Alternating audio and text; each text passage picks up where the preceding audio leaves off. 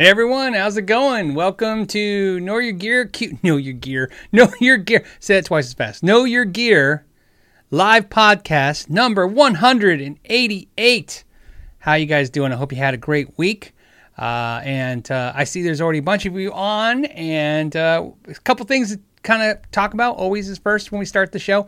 If you're watching the rebroadcast, I take the time to timestamp all the things we discuss that are relevant or at least were notable, and so you can go right to them, especially the title of whatever the video ends up being. If you want to stream it as a podcast, it's on Spotify and iTunes and SoundCloud and iHeartRadio and all that stuff, and I appreciate you guys when you do that as well, or if you do that, whichever method you have. And if you want to ask me a question or get my attention, please start with a question mark first. That let me know as you're talking to me. A lot of people like to come every Friday and talk to each other, which is great, but I need to know if you're talking to me about a subject or a question, so just put the question mark first. And we have a lot to discuss this week. It was an interesting week. Let me start with the Hot Ones Challenge. So I told you guys last Friday that the following Saturday, I was going to do a Hot Ones Challenge with my kids. They wanted me to do it. It was horrible and not in the way you think. It was my fault. I'm taking responsibility for this. What happened was I ordered the wings from a restaurant. We didn't actually do the Hot Ones sauces. I just ordered, some wings from a local restaurant. So I got jalapeno, habanero, ghost pepper wings, all this stuff. And my wife's parents were here because her dad was helping me, or I shouldn't say, he's not helping me. He was doing it. He did the electrical in the shop, and because he's an electrician. And anyways, they don't do spicy food, so we got them some regular wings, not spicy. Long story short, because it's very long, very horrible, boring story. I ordered the wings. I did it, and I talked to the girl on the phone, told her what we were doing, how important it is. My wife went and picked them up. My wife asked her to make sure, my wife asked, did you label everything? Everything's good to go. The girl said yes. My wife tipped her. We got the wings to the house, and they didn't label any of the wings. We had no idea what was what. So that was very frustrating, very stressful, and so we called the restaurant, and they told us that they don't label food. So that's their policy. They don't label food. Even to talk to the manager, he said the same thing. He said, if you look at them, I can tell you what they are. So he had me smelling the wings and doing stuff. And after a while, I was like, am I just breathing on everybody's food? This sounds just horrible. So I got off the phone with him. And here's the irony of it, folks. So my buddy Eric and my kids and me, all four of us sat down to do the wing challenge. We sorted out the wings in the order we thought they should go, and they were all wrong. So none of the wings were hot. In fact, what we thought was ghost pepper ended up just being hot wings. Yeah, it was a pretty horrible. So here's what happened. I did order the Hot Ones, the official Hot Ones sauces. They're downstairs, so I haven't opened them yet. So we're gonna do it again, and this time with the real sauces and do it ourselves. So that was and plus, it was dumb the way I did it because I ended up paying a fortune for the wings because I bought them increments of fives, to get all the sauces, and so it was like $100 in wings. What a waste! And the worst part is all of them tasted horrible. So I learned my lesson, as sometimes we do. Okay, so a couple things. I have some pinned questions from you guys leaving questions before the show started. Let me get to them real fast and talk about a couple of those. I got one from, I think it's Alien B8. I don't know, something like that. It says, hey Phil, do you still have the Hot Rod red Strat with the rosewood neck? I picked up the Sunburst one last Saturday, and it is insane. I still have that guitar, but do I have it behind me? I do. But I also have a blue one. This is my Daphne Blue solid rosewood neck guitar. This is an American Professional. The other one, the red one, is an American Standard. And normally I like the Professional neck more than the Standard neck already. But on my red one, that neck is super, super small. In fact, if you're into small necks, it's the best small Fender neck I've ever played. However, I'm just not into the smaller necks. So I have both, but I play the blue one. So yes, and they are amazing. Nashville Sunrise says, Do you feel like the guitar market is starting to soften? A little. Although, you got to understand, like Sweetwater just posted their Black Friday was up 52%. That's an insane amount of gains, and especially since what I've seen them doing and online as a whole and sales as a whole. But yeah, I think the guitar, well, it's a double whammy. Hold on, excuse me. It's a double whammy. Here's the double part. I think interest in the guitar purchasing is dropping just a little right now. I think we're all just kind of a little, it's the holidays, but I think that's fading down a little bit to where it was at the peak at the COVID, at the peak of the spending of COVID, I mean. But also the availability of guitars is at all-time lows, I feel. So although I think that, demand is coming down just a hair, I think that it still doesn't represent that way because of the fact that the supply is still low. So that's my personal thoughts. That's just what I noticed. I noticed that, a lot of you, when I talk to you, aren't as eager to buy guitars right now as you were just a few months ago, not as crazily as I should say. However, I'm also noticing there's not as much supply. So, I think it's softening in the demand, but the supply is also still soft. So I think that's why we're not seeing it. So we'll see. Well, hopefully it won't happen. Hopefully the industry will just stay this strong. Okay, Robert Mims said, "Hey Phil, I'm trying to decide between the two 7-string guitars. Tired of having a 6-string and drop. I think that's an A. When I copy paste this over into my notes thing, I never thought about the fact that the print's too small. Sorry, I can't share the links. That's fine. He's talking about the Ibanez RG 742 FM, which is a flame top 742, or the Jackson Dinky DK, bunch of letters and numbers, AF7MS. I've owned the Jacksons. I've owned the Ibanezes. They're both really good. I prefer the Ibanezes. I don't have an alliance to one brand or the other when it comes to that stuff. Just me personally, I like the Ibanez neck just a little bit more for the 7-string than the Jackson. But, that's just my preference. That's all I'm giving you. Bob L says, is there a best guitar shape for a beginner, i.e. Strat, Tele, etc.? What I will tell you, Bob, is I would never say that there's a best shape for, otherwise we would probably all go, the Strat, because it's all comfortable. But here's what I've learned. Most players, whatever they start with, that's usually what they end with. So if you start with a Strat or a Tele or a Les Paul shaped body, you tend to lean towards those. Now, right now, some of you are going to put some comments about, no, I started on a Tele and I play Les Pauls now.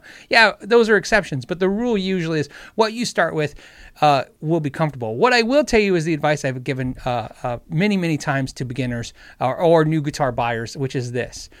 You don't have to play guitar to figure out if it's comfortable. You go into a store, you pick up a guitar, you sit with it, or if you stand with it, but sit with it. If it pokes you if the bridge pokes your hand, or if it just feels weird, or if your shoulder's in a weird place, it's going to feel that way when you know how to play the guitar too, right? So you don't have to worry about it. Don't worry. Don't overthink it. Just sit with the guitar, and if it feels comfortable, it is comfortable. I used to have to explain this all the time with acoustics. Some people play acoustic like a jumbo, and their arm's up like this, and then they play a dreadnought, and their arm comes down like this, and then a folk is a little bit smaller like that, the arm. And some people don't have a problem with that. Some people don't like their arm pitched up. Some people like it down. And so that's why they play, especially acoustics, because you'll see players sometimes. I'm a perfect example. I like Dreadnought, the sound of Dreadnought acoustic, but I tend to play a lot of the grand auditorium and folk style acoustics because of the way it feels. I just like the way it feels, more comfortable to me. What else? That's it. That's my highlight. That's the highlight of that as well. What else do we got? Something. Well, next one. We got Texan Guitar US. Okay. Hi, Phil. Do you know if the Custom 72 amp has an adjustable bias or if it would need to be adjusted when the tubes are changed out? As far as I remember, I'm doing off memory, I thought I remember having adjustable bias. So that's what I remember.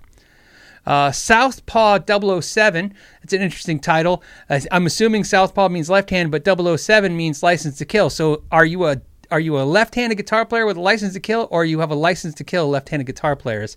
Would be the way I would read that. So just so you know, it says, Phil, I've heard you say that certain amps take pedals better than others. What makes an amp good or bad when taking pedals? That's a great question and extremely confusing even with the answer. A lot of times there's two terminology for and there could be multiples, but let's just go with the two that are most common. I don't know why I'm not in the center of this frame. Is that better? Look at that. I'm there. Okay, it says, so two types of amps when we talk about takes pedals well. First is the most common one in my opinion, which is going to be amps that are clean, like Fender amps, and they don't have an overbearing EQ section that really changes the pedal. And a perfect example of this is run a pedal into, let's say, a Fender amp or a Katana amp clean, and listen to the way the pedal sounds. Now put that pedal through an EQ and start messing with the EQ, and notice how much that EQ changes the way the pedal sounds. Certain amps, maybe like Mesa Boogies, have a lot of EQ in them, and they kind of change the way the pedal sounds, which is not bad. It just sometimes, if you're trying to get the pedals to sound the way you want it, just the way it sounds, you want an amp that's a little less involved is a good way to put it. So in other words, when we say takes pedals well, in one hand, we're talking about amps that allow the pedals to be what they are. Sometimes I like to call them PA amps as a joke, right? It's just a PA system. It's just taking what it hears, the pedal, amplifying it. Take the pedal, amplify it. Now, sometimes when we say takes pedals well, we're talking about amps that interact with pedals. Like the most notable, most famous, of course, of all time is the Marshall amplifier and a Tube Screamer. It's like they were made to be together, right? It was just, it's like, they probably were, but I mean, they fit together perfectly sonically. The whatever you think of the Marshall, if you like it, you'll love it with the Tube Screamer. If you love it, you'll really love it, right? It just interacts really, really good. So usually when we say takes pedals well, that's usually the two references. And unfortunately, you have to listen to the player talking to figure out which reference they're talking about. Sometimes they'll say, like, I have a Dr. Z. In my Dr. Z's case, I tend to like to put a boost in front of it, and it's just magical. I don't normally take my boost and just put it in front of my 65 Deluxe or Princeton amps, my Fenders, but I'll do it in front of the Dr. Z because it just gets that amp to break up just in the subtlest, just perfect way for me. So again, I would say, and the Dr. Z takes the boost pedals well. You know what I mean? So there you go. I hope that's insightful. Probably not. All right. What else? I thought there was one other one. I went through them pretty fast. All right. Those are the ones I pinned. I pinned a bunch right at the beginning. Okay, so let's get into a new thing on the channel, relatively new, which is, I told you guys every week I will highlight some new products this week. So, what's the new products? The new products are, of course, the LPD 87 Deluxe pedal. I did a review of that. There's a bunch of other YouTubers that did reviews as well, and I highly suggest you check out all the videos. And it's a very cool pedal, obviously, because we all like Lawrence on the channel. I think that's a given. He's been a part of the community since the get-go, and I met him very, very, very in the beginning of my YouTube channel-ness. So there you go.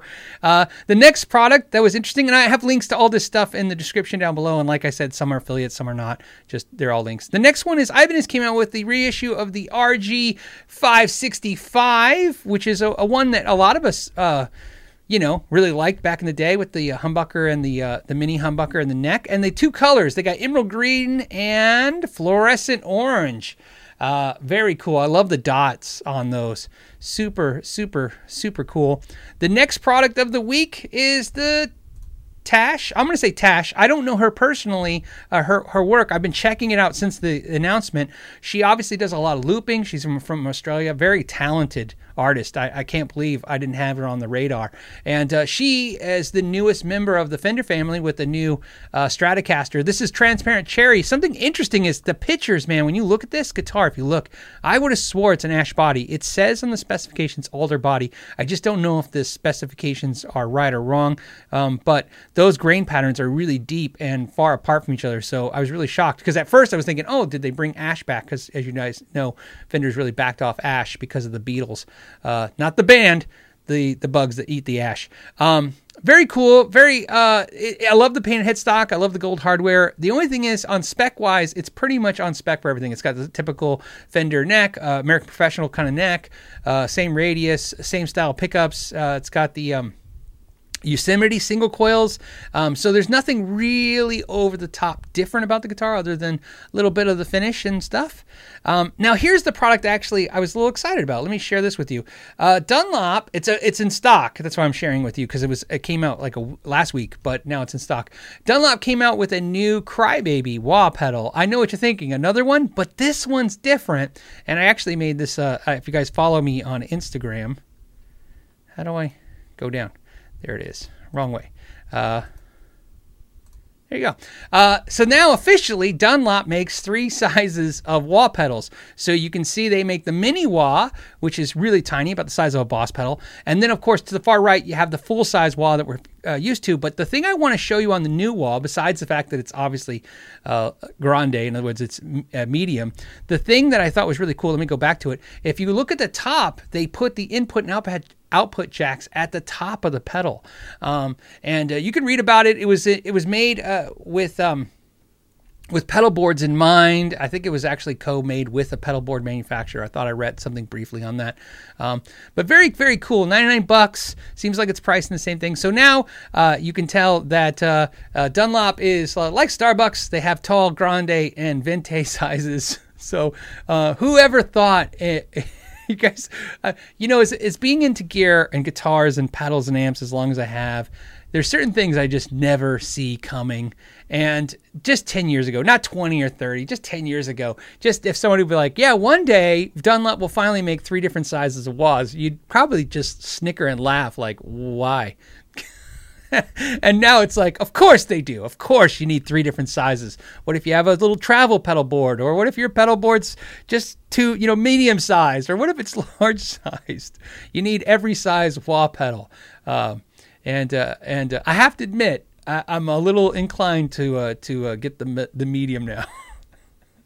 All right. David Munez, I just saw your comment. Says, hey, did you get the Epiphone ES335? I have not ordered it. I did try to order it. Sweetwater was out of stock. I thought about just placing the order so when it comes in, but instead I just hit the notify me when it comes in. I looked on Reverb. I didn't see one. I did, and then by the time I went back, it was gone. So I will look again. But it's definitely still, like I said, it's going to happen. It's just as soon as it's available in stock. You'll notice on Sunday's video is a very special video for me. I bought something, and I'll be sharing with you on Sunday. And a little different, a little different for sure. And so, like I said, the Epiphone is definitely, so I'm really trying to get my hands on the Epiphone ES335, Gibson inspired model, and the Epiphone 59 Les Paul. Those are the 2 I'm trying to get my hands on. But when I say get my hands on them, these particular models are more than just I want them for review, where it's like I just want one so I can do the video and show you guys and talk about it. I'm actually looking for one for myself for purchase, which means I'm a little bit more particular. As you guys know, I don't like guitars that are like 10 pounds. I don't like guitars that are 6 pounds. You know what I mean? I like, and of course I want to pick, a finish that looks nice. So I'm trying to be a little particular on it. So please bear with me if you would. All right. What else did we got? More stuff. All right, let's hit some more questions. And I see some super chats. I'll get to those in just one second. Let me grab another question real quick. And again, like I said, if you want to talk to me, question mark first.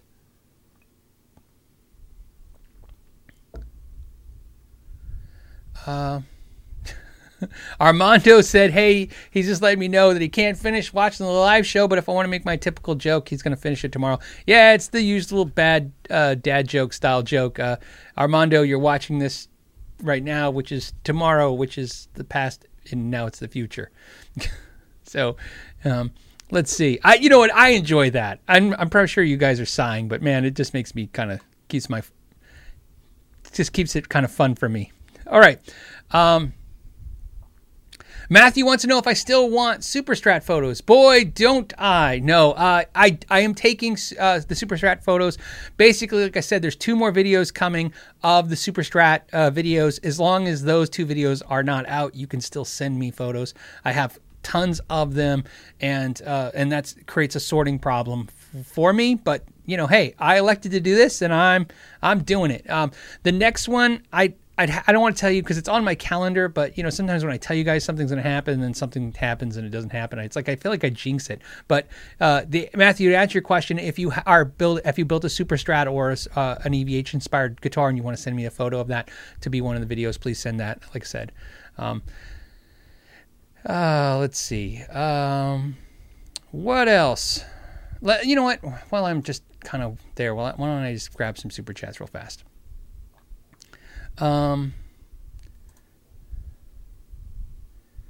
Okay. Just give me a second as I scroll around. The first one comes from Fred. Man, that was easy. That was an easy name. Fred says, hey, Phil, just like I said last week, I'm building a Super Strat HSS. That's humbucker single. Fender body. I want one volume, one tone. What value pots do I need? Finally decided to put a Duncan distortion on the bridge. Do I need a standard humbucker or a trimbucker if I put on the Vega Trem? So technically, if you're using any kind of tremolo system with tremolo spacing, you're going to want to put a trimbucker. However, I will tell you right now, if it'll make you feel better, I can do a video trimbucker versus non-trimbucker, but the video, all it would do is confirm what we already know, which is the difference is undetectable by ear. I mean, it's kind of like if you're asking me if you're going to order one right now and you're going to put it on a Strat. Here's what I will tell you guys. If you're going to order a pickup for your bridge and you're going to put it on a Strat or a Floyd Rose, should you order a trimbucker? Sure, why not? It doesn't cost more to do that, and it's the right spacing. Do it. However, I will tell you, I'd have to look at what guitars, but some of my guitars that have tremolos do not have trimbucker space. If I didn't have the trimbucker pickup, I just put a regular pickup in it, and I've never went, man, I'm just missing the tone of the trimbucker.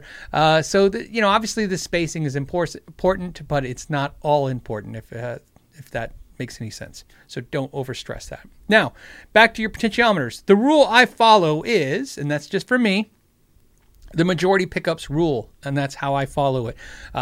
Which means if there's 3 pickups in a guitar and 2 are single and 1 is humbucker, then I go with 250K potentiometers. I go with the potentiometers that are best for the single coils. If it's humbucker, single humbucker, I would do 500K potentiometers. You don't have to do that. You can do whatever you want. Like I said, there's no negatives. It just tonally changes a very minute amount of the highs, right? And you got to understand, players used to be fanatical about little things like this because they were trying to build a tone with very few variables, okay? Let me explain. Used to worry about stuff like that because the Marshall you were playing through only had this much frequency, and if you needed more highs, the amp couldn't give it to you. So I mean, sometimes if you're using like vintage style equipment, you still have those problems, but for the most part, pedals and modern amplifiers, modern technology, recording has really fixed a lot of things so that there's a little bit of a problem, you can fix it that way. But anyways, back to my original statement. That's the rule I like. The majority pickups rule. So, like I said, I would put 250K potentiometers in there if it was me and it was my guitar. That's what's in my HSS Strat, if that helps. JSL Project says, hope all went well. I prefer full-size Crybabies. Thanks for everything. All right. See, that's cool. I put that on the Instagram. Which size do you prefer of the Crybaby Wahs, the full, the medium, and now the mini, since you have choices? I'm curious, right? I had a mini. I did a video of it. I finally traded that off or sold it off, the mini. As much as I liked it, what I found was I just preferred the full size. It just didn't feel the same having it underneath there. And then it was one of those things where I'm like, I'm trying to save room on my pedal board, but if I'm not enjoying using the wah, what's the point? AP says, that's his name, by the way. This is AP says. AP says, thoughts on Richlite boards, especially their use on a bunch of Gibson custom guitars, 2010 to 2018. I like Richlite as a concept. I think it's a great idea as a concept, and I do not like the idea on $4,000 guitars.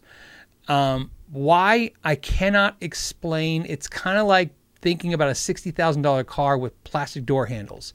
Should that matter? No, but you think if you're going to pay money for a car that's, a nice car, I don't want to look at plastic. You know what I mean? So the same thing with the Richlite. It's what I love about Richlite is all the things that are great about it. It's a stable product. It's consistent. It looks good. But the idea that it's being used in expensive things always weirds me out when I see companies like Godin using it, and other companies using it in an affordable manner, like the Epiphones. And you go, oh, that makes sense. I can get quality. Guaranteeing somebody quality at a lower price point is a very appealing thing to me.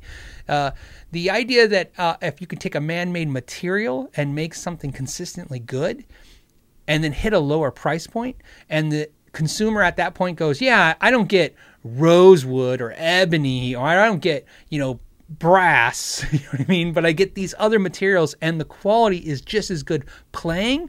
Then you can argue what those materials sonically do different. However, to me, it's just not exciting in those guitars. I'll be honest with you. That's it. That's my only negative. It's just a preference. Do I have a problem with it? No. Do I like the idea of it? Absolutely. I just don't like I just wish there was a cost savings. I wish Gibson, and if, to be honest with you, I wish Gibson just, even if it was $200, said, here's the Richlight version and the Ebony version is $200 more. Then that way you give a choice. So there you go. But none of that is a testament to the quality. I like the quality of Richlight for sure. The Drunken Scoundrel says, just bought a parts caster with a Warmoth wizard neck and a standard thickness body. Neck needs a shim. How do I tell what size shim to use? Well, you can measure it, but here's the thing, man. I would just, I'll tell you what I use all the time. Same thing. I use a piece of sandpaper. That's my shim. Stick it in there.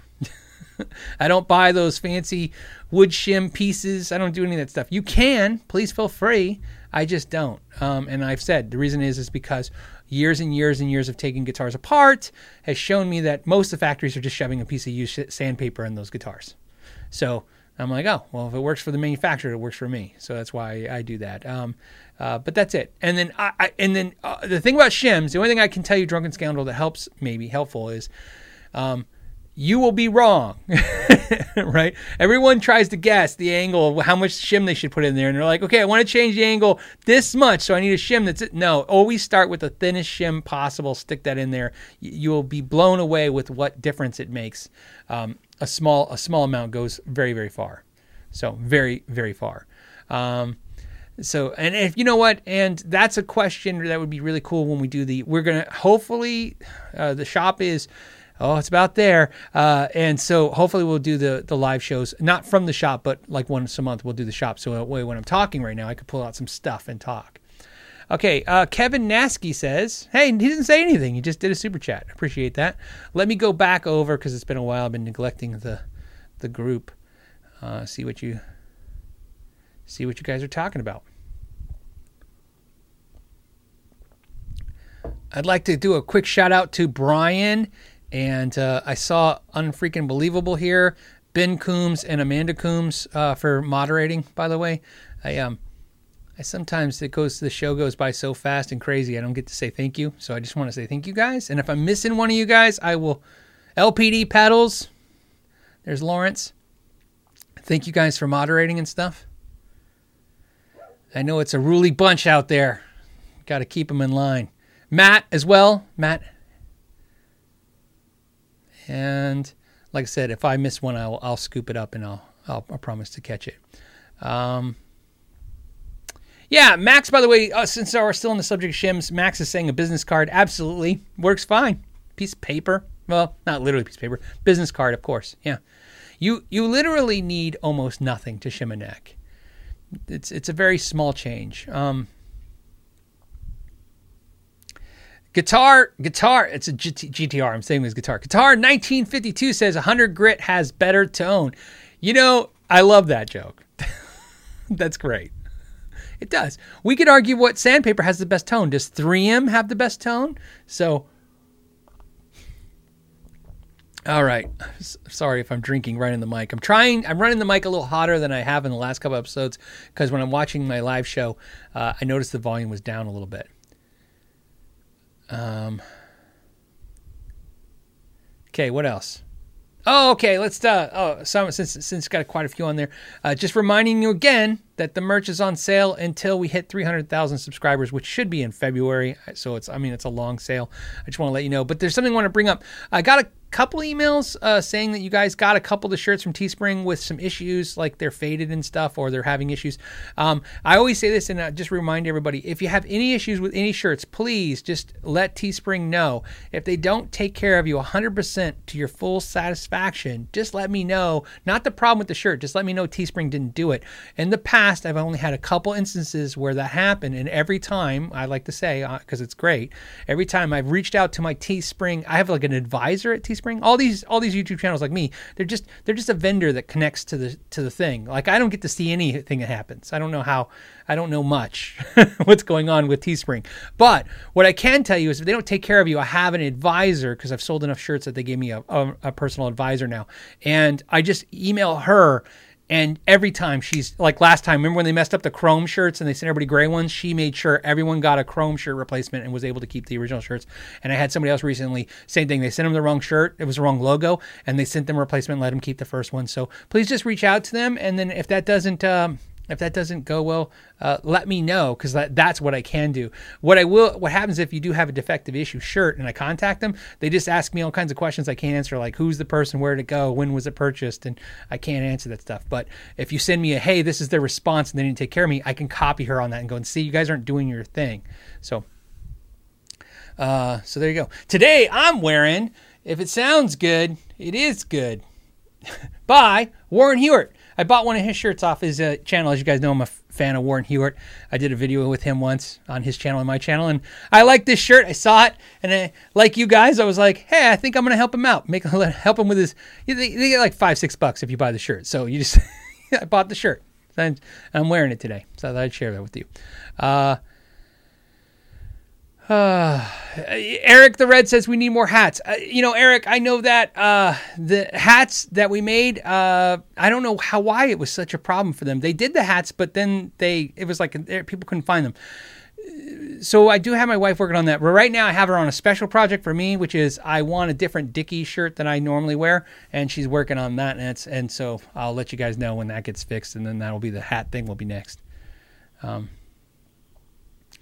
Ron wants to know, why don't I talk more about acoustics? Actually, it's funny you said that. I have an acoustic review this week coming up that I'm very excited about. Actually, it's going to sound cheesy. This is the most excited I've ever been about a guitar. And that's a silly thing to say on this channel, but it is. I'm so excited about it that it's driving me crazy. It's still in the box. I can't open it. So, I can, but I don't want to do anything with this guitar without 100% of it being filmed for you guys, because I'm really curious about it. So it's an acoustic guitar I'm very excited about. In fact, this is one of those ones where one of the few times where I chased down the manufacturer. I saw it on another YouTube channel. I was just so intrigued that I chased them down and said, is there a way we can get it to try one? And they were more than inclined. So I was like, all right, cool.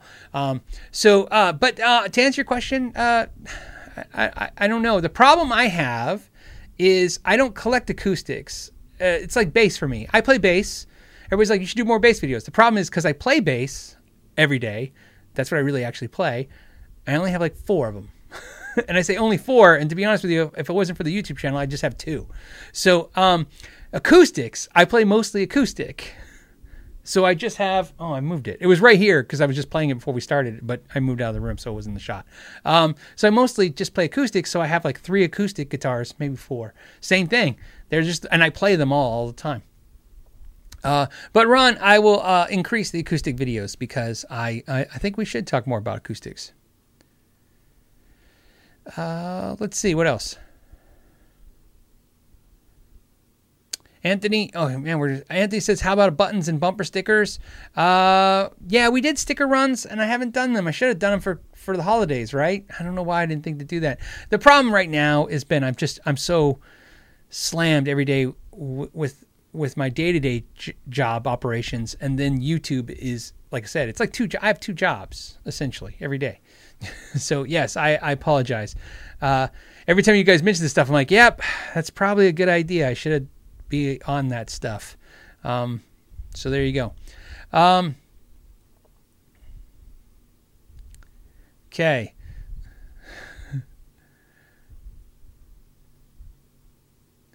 Hold on. You guys are now just talking about shirts and hats and masks. It's great. I appreciate you guys wanting to support the channel. I will timestamp this and send it to my wife. All right.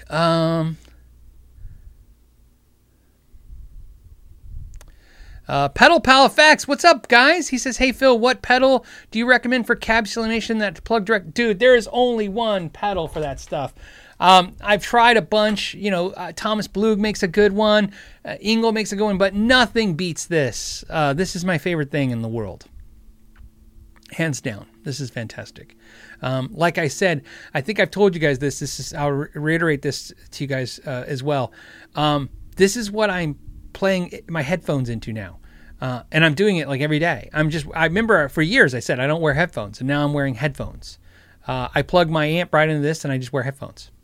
So that's how I'm jamming headphones, which is really important right now because everyone is trapped in the house because of COVID. So it's hard to make my family listen to me play guitar and bass all day.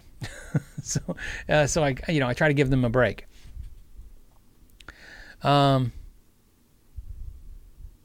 Okay.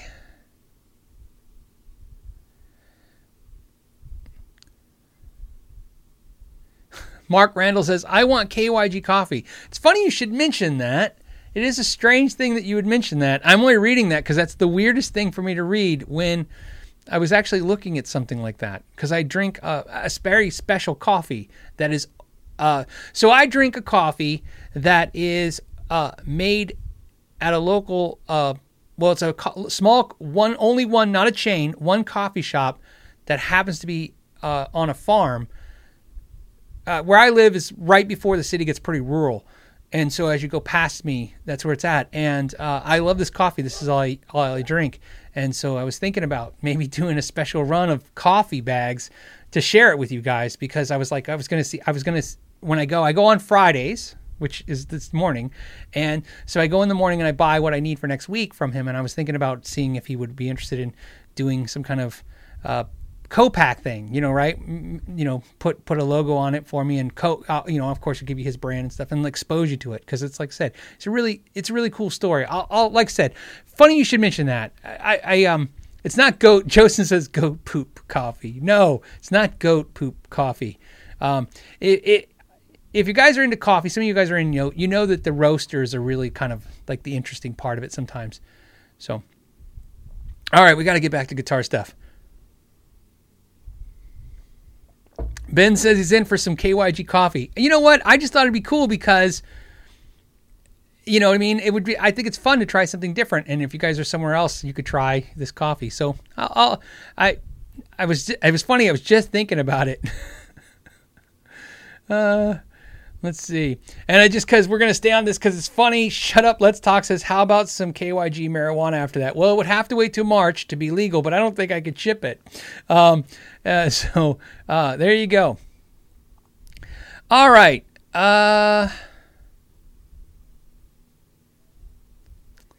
Hold on a second, guys, as I'm reading some of the... Sorry when it's quiet, but I gotta...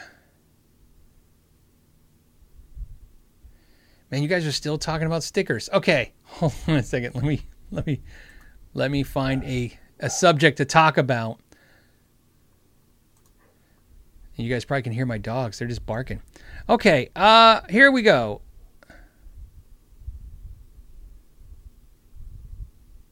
Hold on. Okay, let's do... Legacy Magic says, is binding on a guitar neck and bodies outdated? That's an interesting question. Okay. Seems like it used to be a practical to protect the instruments from damage. Now it's just decoration. Yeah, I could see that. It's definitely something that has been is in its most common function, something to show off how expensive an instrument it is.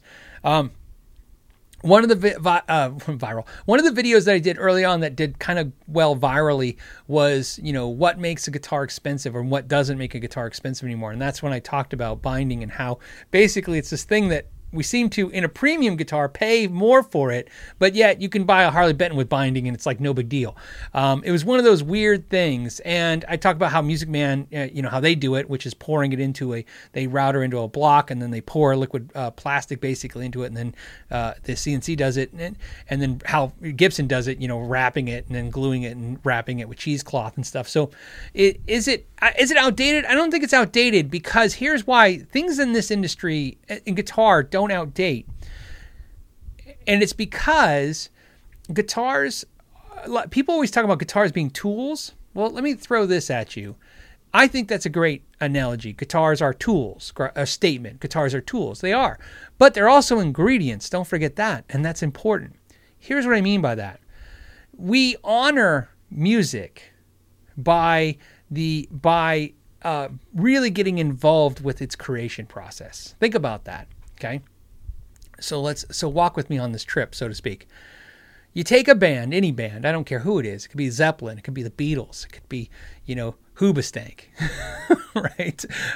You take a band and they create music with, they create music, and we hear the music and we dissect it. Not only what chords they use, what notes, what keys, what phrasings, what techniques, but then we start dissecting what guitar, what pickups, right? Really, musicians as a whole love to dissect the creation of something and break it down to ingredients. That's how it's made.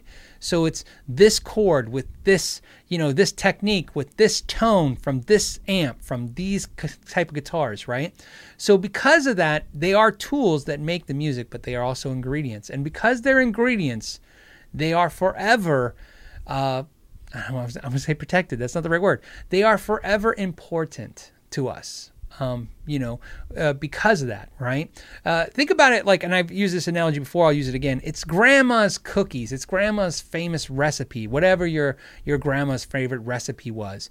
It's not just how she made it, it's what she made it with. And I've used this analogy many times, which is, spaghetti sauce. The first time I ever heard somebody putting ketchup in spaghetti sauce, I thought it was a strange thing. And then I found out that my mother always, I guess, put a pinch of sugar in the spaghetti sauce because my grandmother owned an Italian restaurant and taught my mom how to cook Italian food. And she said the tomatoes are acidic and they have a very, tangy kind of a tone to them, and you can soften that with just a pinch of sugar. And so it doesn't mean my mom's spaghetti or my grandma's spaghetti was the best. What it means is the first time I go to a nice restaurant and have spaghetti, I'm like, this doesn't taste the way I remember it. The ingredients are important to the end product. So that's why things don't get outdated. That's why we're still in 2020 talking about Gibson Les Pauls and Strats and Tellys like they're the most relevant thing ever, even though, they were created before most of us were born. It's important because they made this music, and we're going to constantly dissect that music and learn about it and figure it out and figure out how these artists made it. And it's going to break down from everything from that's why guitar. Think about this. You have channels like Rick Beato who are basically dissecting how the music was made, and we just watch it. And then you have channels like mine that dissect what all the gear was used and how it was used, right? And what gear you use for it. Again, it's the same concept. We're just dissecting. And because of that, nothing gets to outdate, because you're not going to change the recipe at this point. I hope that all made sense. It kind of made sense in my head. It's one of those things when I listen back later, when I index the thing, I go, well, what the hell was I saying? But you get the idea. So, but yes, I don't argue that the binding is outdated. I think it's just an iconic thing that, happens on prestigious guitars. It looks. The only thing that's strange about it to this day is, why is it so much more expensive to do it when obviously it's not expensive on other guitars? It's a very strange thing. So that I always get confused, right? It's like I kind of still chuckle and sneer to this day when a company says, like when I see a $5,000 guitar and it says mahogany with maple cap, and I'm like, yeah, but that was on the $300 guitar. So how is that expensive? You know what I mean? And then somebody goes, well, no, it's not just mahogany and maple. It's because it's made in the USA. And I'm like, well, why don't they just say that? Because obviously the other thing had no variable in it, because obviously you can make a guitar inexpensively with those things. And I'm not talking about veneers versus solid cap maple. We're not talking about that. We're just talking about when it is the same, right? It's kind of funny. So I always thought that stuff was kind of interesting. Voodoo Fist says, "Hey Phil, I've had my Engel Fireball for a week now." Okay, so we talked about this last week. Voodoo Fist said he bought an Engel Fireball because of my video, so he's gonna blame me for it, maybe or not. We'll read what he says. "Fireball for a week now, totally love it. So glad you did the vid. Also, will you be doing a best of 2020 gear videos this year?" So, Voodoo Fist, two things. Let me go into them if you don't mind. Let me go to... so, we did last week, we did the deal of the week where I was like, I told you guys I'd go on Reverb and look for stuff that I think is kind of cool or different and a good price. So, I found this way to do this. I did this... Look at that. Now I can share with you guys. So I'm on, this is my personal Reverb page, and this is my watch list, and I put links to everything down below for this stuff. And because a lot of you guys were talking about the Engel Fireball lately, because I did that video, and I absolutely love my Engel Fireball 25. I mean, love it. It's definitely, I mean, I just can't say enough great things about it. So I thought I'd share this with you. I found a used one. It's in mint condition with the box. I can't tell if it's a store trying to sell a new one just cheaper or someone who bought it and is flipping it. I didn't really get that involved in looking into it. I don't get the impression the store because it only got 12 feedbacks, but they want $950 plus $45 shipping. It's $1,000 versus the $1,300, and it's got to make an offer thing. So that was a really cool thing. But I also wanted to share with you a couple other things. There's an Engel E606 Iron Ball for $750 out of Texas, $50 shipping. That's basically going to get you really close to the Fireball sound, same kind of distortion, clean, but it has reverb. And then I saw a musician's friend is selling a B-stock Engel Metal Master, which is basically, again, it's a little like the Fireball, but it's got reverb. And these are all made in Germany. All these amps I'm showing you. It's $879 free shipping. It says B stock, but they have two, so it could be just them shipping a brand new one, saying B stock to get out of the map. Remember, Musician Friend Guitar Center are notorious for doing two things: telling you something's brand new and then sending you something used, and then telling you something's used and sending you something brand new. That could be the case in this. And then I also found an Engel Gigmaster 15 in mint condition for $600. There's also, for some of you outside the country, there were some good deals on Engels in Canada and Europe, but the Gigmaster 15 is my least favorite of these amps. It's really good amp. If you thought you liked the Engel Clean channel, let me get back out of here. Let me go there. If you thought you liked the Engel Clean channel, and just thought the gain was a little much for you, the Engel 15 is also made in Germany. I'm sorry, guys. I'm just trying to get back to my screen. It's also made in Germany and has the attenuator in the back. All these had those attenuators in the back. So I thought I'd share that with you. For those of you that liked that review of that and thought 13 was a little high for you guys, I found some used ones, used products that were, so check those out. I'm just curious, like I said. But back to Voodoo Fist. Voodoo Fist says he loves the Engel Fireball, and I do too. So I'm glad it really, really liked it. But what was the other thing he said? The second part of the question. Oh, best of 2020 gear video. It should be December 16th. So what I did over the years, I've been trying to refine that process. For you guys don't know what he's talking about. Every year I do my year in review where I literally tell you everything I reviewed that year. If I still like it, what has changed, what have I learned since then? Did I keep it? Did I sell it? And I give you updates on that. And I do that, because I do. But over the years, what happens is I did a more random, you know what I mean? Like sometimes it was like November 20th, and then one year I did it December 6th. So last year I did it looks like it was December 16th. I want to do it on December 16th this year as well, because I start off from, I say the year, but it's really from when I did the last one. You know what I mean? So that way I can capture the last 3 or 4 product reviews I did in December of last year after the 16th. So yes, I'll be doing that. And it's a tradition. I got to do it. It's a tradition. In fact, last year, a couple of channels like Henning, Polly and stuff did it too. And they said it was actually a lot of fun. They said it was really funny too. Henning's I watched last year. If you didn't watch Henning's last year, let me tell you, he reviews a piece of gear every day. I do, like this year I reviewed like 3 pedals, 3 amps, maybe a dozen guitars. So 1 a month guitars. That's not a hard video to make. I mean, he's got like 360 products he had to go over. It was pretty intense. So, Thunder Falcon says, is it advisable to buy a B-stock amp? I own a B-Stock amp. My Hughes and Kittner amp's a B-Stock amp. So it depends. Like I said, normally I would tell you that not to worry, because if you buy B-Stock, most retailers, 99% of them, honor the return on a B-Stock. So you get to try it, make sure it's fine, everything's good, and then ship it back. Of course, this is Musician's Friend, and of course, just like Guitar Center, they're in bankruptcy. But like I said, they've filed for Chapter 11, which is reorganization. So they don't seem to be going anywhere. So if you're concerned about that, because it's a little far stretch to be concerned about that. Like I said, I personally don't think Guitar Center and Musician's Friend are going anywhere. I think the reorganization is going to stick, and they'll just be Guitar Center with less debt when it comes, next year. However, if you're that concerned about it, I would order it and then make sure you only have it for a day or two. And then if there's a problem with it, make sure you're fast to send it back, because they're not going to, I don't know, not likely to go out of business and close before Christmas. I think and again, I'm not saying they're gonna. I personally don't think it don't, but I'm saying if you have that concern, I would just not exhaust the 30-day return policy, but you would get a 30-day return policy.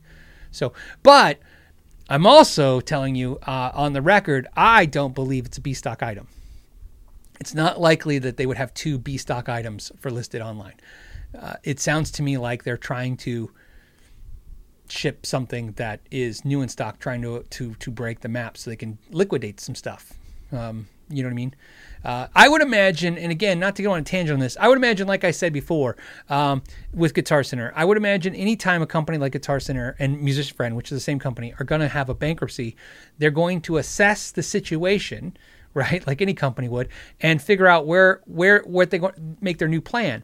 So, for instance, if there's some stores that are underperforming, it might be a good time to close them and get out of those leases. I'm not saying that's going to happen. I'm just saying that's when you do that stuff. There are also products that are not performing. If the products are not performing, because you got to understand, they're not going to really default on or I shouldn't say default. When they talk about, because Guitar Center's been already public about what's supposed to be happening. They're renegotiating the $800 million of debt. All this other stuff's going on. The vendors are going to get paid. I told you guys that some of my friends that are vendors that are owed 6 figures from Guitar Center, I have talked to 2 of my friends so far have told me they've been paid by Guitar Center in the last week or so. So Guitar Center is paying vendors now, because they need vendors when the bankruptcy is over and they reorganize and they have a much leaner, meaner company, because it's not holding all that debt. They need people to ship them product. They got to sell product. That's the business they're in. So they literally are probably not going to burn those vendors as much. My guess is if they don't want a vendor around, they'll probably try to negotiate a settlement of the debt or what's owed, or just not pay it and say, okay, we're bankrupting on you. I'm not, again, I can't, it's speculative. Again, it's very important that I tell you guys, these are just things I'm thinking are possible. And I wouldn't be shocked if they don't carry Engel anymore. I love the Engel amp. I like the Engel guys. The guys I met were really nice. I think Engel makes a great product. But let's be clear. I can tell you guys, I don't have any reason to BS you guys. Look, I watched the Engel video that I made. Half the comments are like, oh, $1,300. That's ridiculous. Why is it so much? I'm like, well, it's not made in China. That's why it's $1,300. You know what I mean? So the same people that will complain when I review a Chinese amp going, oh, why is everything you review made in China? I'm like, well, that's because apparently that's what people buy. If you want an amp that's $500 made of tubes, it has to be made in China. Engel doesn't make any of their amps in China. They make their pedals, I think, in China, but they make their amps in Germany, which is expensive, just like the U.S. And because of that, I'm sure people aren't buying their amps, which is what I'm noticing, because they're trying to be competitive against Blackstar and companies who are doing the Asian import stuff.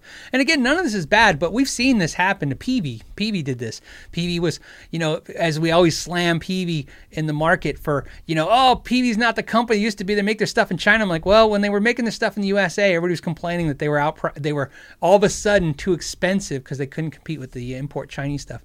So I think that if I was going to guess, I would be guessing that Musician's Friend Guitar Center would probably not be keeping Engel as a vendor going forward, because when they reorganize and shut off the debt, they're going to probably want to focus on the things that flip the most, and things that flip the most are things that are most affordable. It's hard to make a $25 amp for $1,300 stick with most consumers. To be honest with you, you got to find value in the fact that it wasn't made in China. And some people do and some people don't. And I'm never here to judge any of that. That's why on the channel I review $30 made in China guitar and a $3,000 guitar. To me, I want to talk about guitars and amps and pedals in every country and every price point. It's what I care about. I'd rather talk about this than politics or sports. So that's why I don't care if it's a cheap guitar or an expensive guitar. But I noticed in the comments, I'm not naive, that some of you guys have some really hard opinions in both directions. And I appreciate that. And that's what I love about you guys is you can voice those opinions. And I get this, and it influences me sometimes. Sometimes I read what you say and I go, okay, that's an interesting take on it. I didn't maybe see it that way. But that's... Yeah, and then it's because I'm just going to read some of the comments while we're on the subject. James is saying, my first guitar was a PVT-15. Yeah, my first real amp, I think I said this, was a PV Rage. That was my first amp with distortion. Richard Rodriguez says competitive prices aren't exactly Guitar Center's main attraction. I think actually that's their only attraction. I think that's all people care about with Guitar Center is the price. And Richard, I'll tell you this as quote unquote somebody who's works in this business every day. Sweetwater is about service. They're not about price. No one goes to Sweetwater for the best price. Every Sweetwater price is the price you can find anywhere.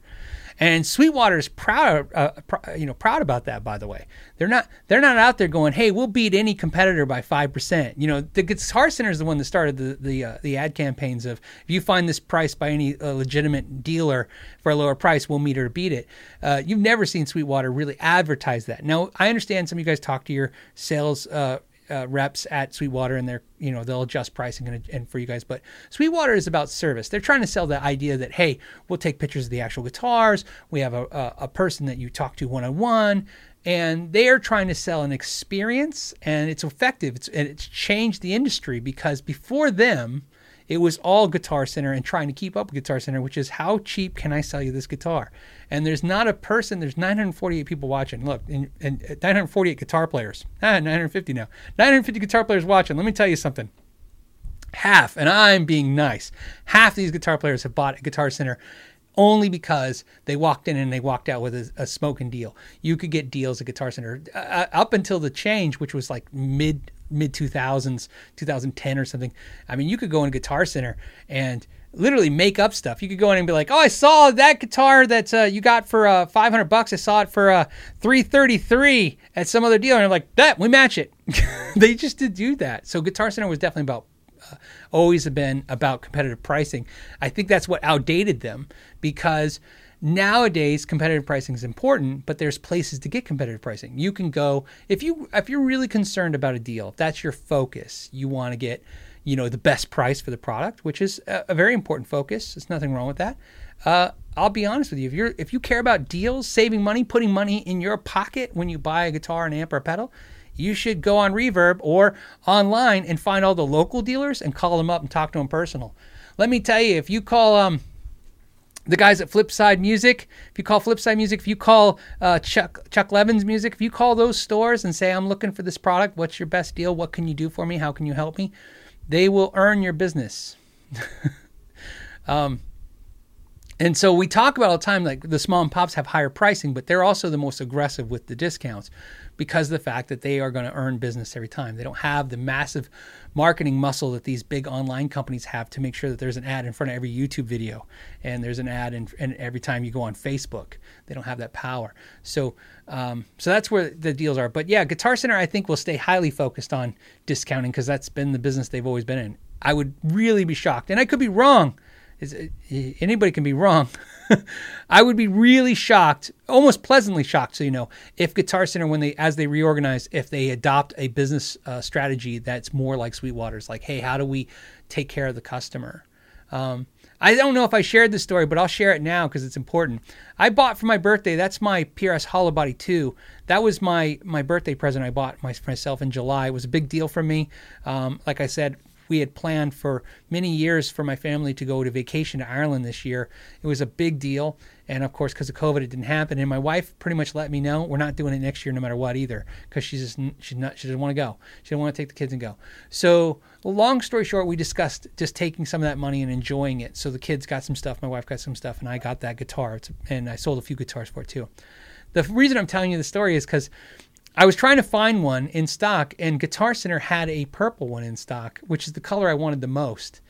And I called Guitar Center, and Guitar Center told me I'd have to talk to Private Reserve, the Private Reserve department, because it's an expensive guitar. And I said, great.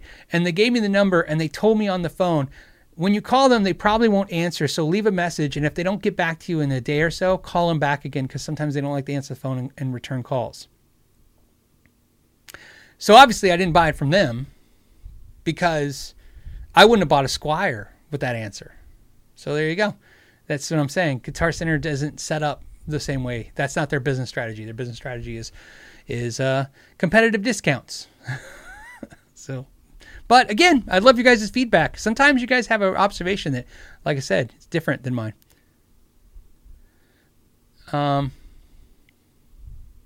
V-Man says, well, GC will still be able to do the quantity that others can't do, so that they can still do the deals. I think so. You got to understand, no one that I've ever met in this industry, talking with them, especially, bar talk, at the bar drinking some beers, have ever been able, including myself, to get a real grasp of how big Guitar Center really is. We all have a general idea. Even I've talked to Guitar Center managers, upper management. Everybody has a general idea of what they're buying, but you got to understand, we're talking about thousands of brands, right? So even if they're like the biggest buyer for Fender, are they the biggest buyer for Peavey? You know what I mean? And the reason I'm sharing that with you is, I have a friend who's obviously is a manufacturer, owns a large manufacturing company. And he said something to me that's just stuck with me. He said that when Guitar Center would order from them, it was like 50 of the biggest dealers in the world ordering at the same time. And that gives you a real scope of power, doesn't it? I mean, I've never heard anybody until recently, that was within the last couple months, say it like that. And when I heard that, I was like, is he being exaggerative, or is he? And he was being serious. And I'm like, wow, that's a tough thing to say. That Guitar Center's order at NAMM is like 50 of his other largest dealers at one time putting in one order. So I think Guitar Center, they'll still probably buy in heavy numbers and still keep the pricing advantage is what I think so. I don't know. My problem is I don't buy from Guitar Center. I mean, when I say I don't, I mean not online. If I go to Guitar Center, it's only in the stores. So, okay. Hey, Hobby Knight said, don't forget to hit the like button. Yes, please do that. Okay. Snick Juice said, my mom and pop became another Long and McQuaid. So obviously you live in Canada. If you guys don't know, Long and McQuaid is essentially, I don't want to say it like this, but it's the Guitar Center of Canada. It's a chain of large stores in Canada that owns, I think they own Jam, right? Or Jam owns them, which I think is a lot of other brands as well. So Front Level Midnight said Sweetwater is a ripoff. Yeah, well, again, that's what's interesting about this. And like I said, I love these discussions, and it's great to talk about this. I don't think Sweetwater is is the best deal. I say not good deal. That's not a fair thing to say. What's fair is to say I don't go to Sweetwater when I want a deal. I go to Sweetwater when I know exactly what I want and want to make sure it's right, especially guitars. Online, it's almost impossible to buy a guitar. Because, you want to make sure, you see the picture of the actual guitar you're buying. Sometimes that's just that is enough. You know what I mean? But, hold on. Steve says you never get a deal at Sweetwater. That's actually true and not true, because, I've said this before. If you want a deal at Sweetwater, you have to call them and ask for it. So, and that's not entirely true. So, the reason I say that is because I don't really actually talk to my rep. I don't think I've ever talked to them physically on the phone. So I'll email them and ask them. Usually goes something like this. Do you have this? Yeah, cool. Is there any specials or deals you can give me on it? And then sometimes like, no, we're lucky to get them. Or he'll say, what's it? Oh, he'll say, yeah, we can honor that deal, or we can give you a deal. I have no idea. I'm going to say Hugo. I don't think that's even right. It says, hey, Phil, are you aware of issues of PRS guitars with blue finishes fading significantly over time? I have a river blue and I am getting a bit concerned. Well, it would depend. Like, the one I have is a 2020, so it's a lacquer finish. And they don't know. Let's be honest. They don't know what it's going to do. I think it's going to green and fade over time. And I actually bought it knowing that, and I'm okay with that. It is real common for a lot of guitars finishes to fade. Obviously, the Music Mans used to do it. PRSs do it. Gibsons do it. Fade, some yellow. Depends on the finish. And PRS has used multiple different finishes over the years for all kinds of reasons. I can't get anybody on the record why. Right? So I can only speculate. I speculate because obviously certain finishes aren't working for them. The things I hear is the main reason PRS is now 100% lacquer finishes on all the USA made guitars. I believe even the S2s now are all lacquer finish as well, all USA made stuff. It's like it's a certain time, maybe June or something this year, and it's just like all forward is going to be lacquer finishes. And it's because the official statement is that Paul thinks they sound better. That's the official statement. I don't know if that's true. I don't really kind of get into the finishes. I've told you this before. Finish tone is just too tone nerdy for me. At that point, it's like, yeah, does it affect things? But I feel like if lacquer gives your guitar more warmth, well, then so does like changing a pickup or a potentiometer. In other words, if I don't have the warmer tone lacquer, I can just change a component in electronics and get the tone that way too. There's other things I can do to get the tone.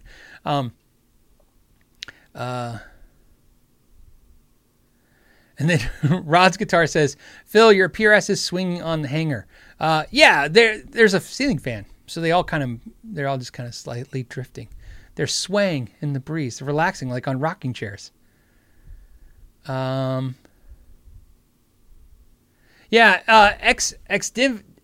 Zindiva, I think that's right, says guitars fade sometimes, not the end of the world. Yeah, my best advice if you're worried about a guitar fading is make sure you get something that's polyurethane or polyester finish.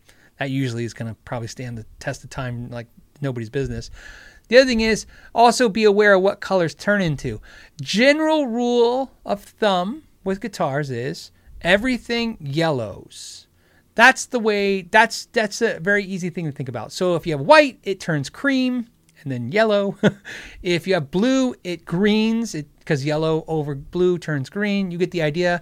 If it's red, it turns orange, right? So be aware of that. If you have a color and it's that important to you that it stays that vibrant color, be aware that some finishes like nitrocellulose lacquer yellow over time, and so it add that to the color, and that's where you're going to get. That's where you get a lot of the Fiesta Reds that look like Campbell's soup and stuff.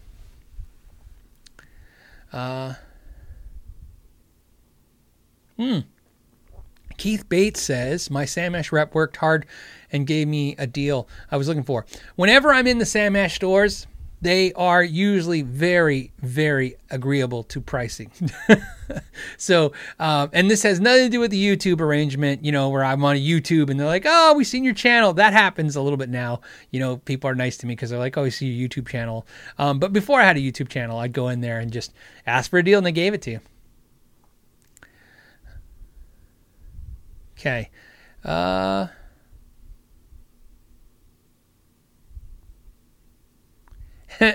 That's funny. Mayhem says, well, they are on string swings. He's talking about the guitar swinging. So they sway because they're on string swings. That's kind of funny. Okay.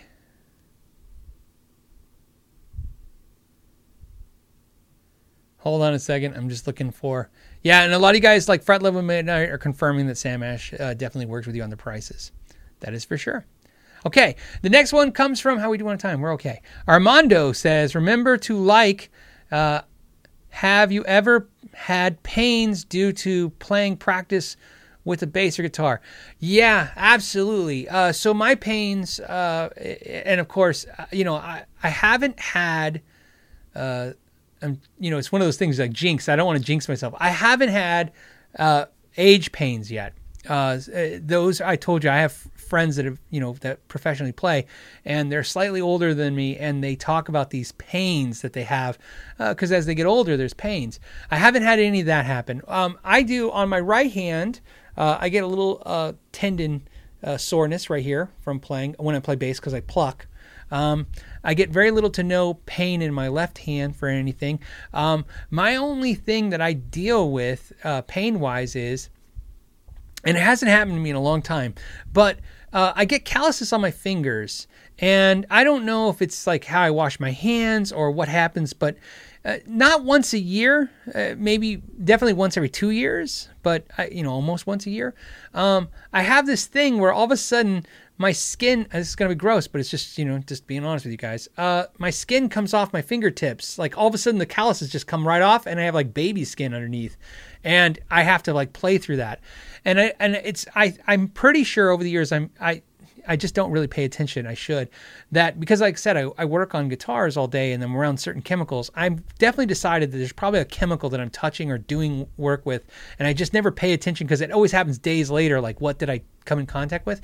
But literally, my skin will shed off like a snake off the tips of my fingers, whatever I was really touching, and then, like I said, all my calluses are gone. It's like being a brand new guitar player, and so I just have to play through that pain. So that's usually where I get any kind of pain, is that, and of course some tendon pain. But other than that, nothing.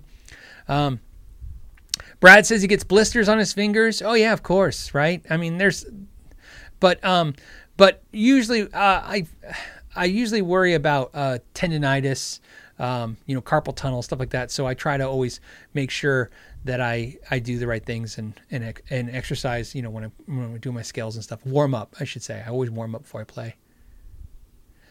Bradley says, put super glue on your fingertips. I used to do that when I was younger as a trick on stage. That's when because you'll just wear off your when you play a lot, you'll just wear off the calluses. It just comes right off. And then you can put super glue on the tips of your fingers. But it usually only lasts a few songs and then it's off again. But yeah, it helps sometimes. Yeah.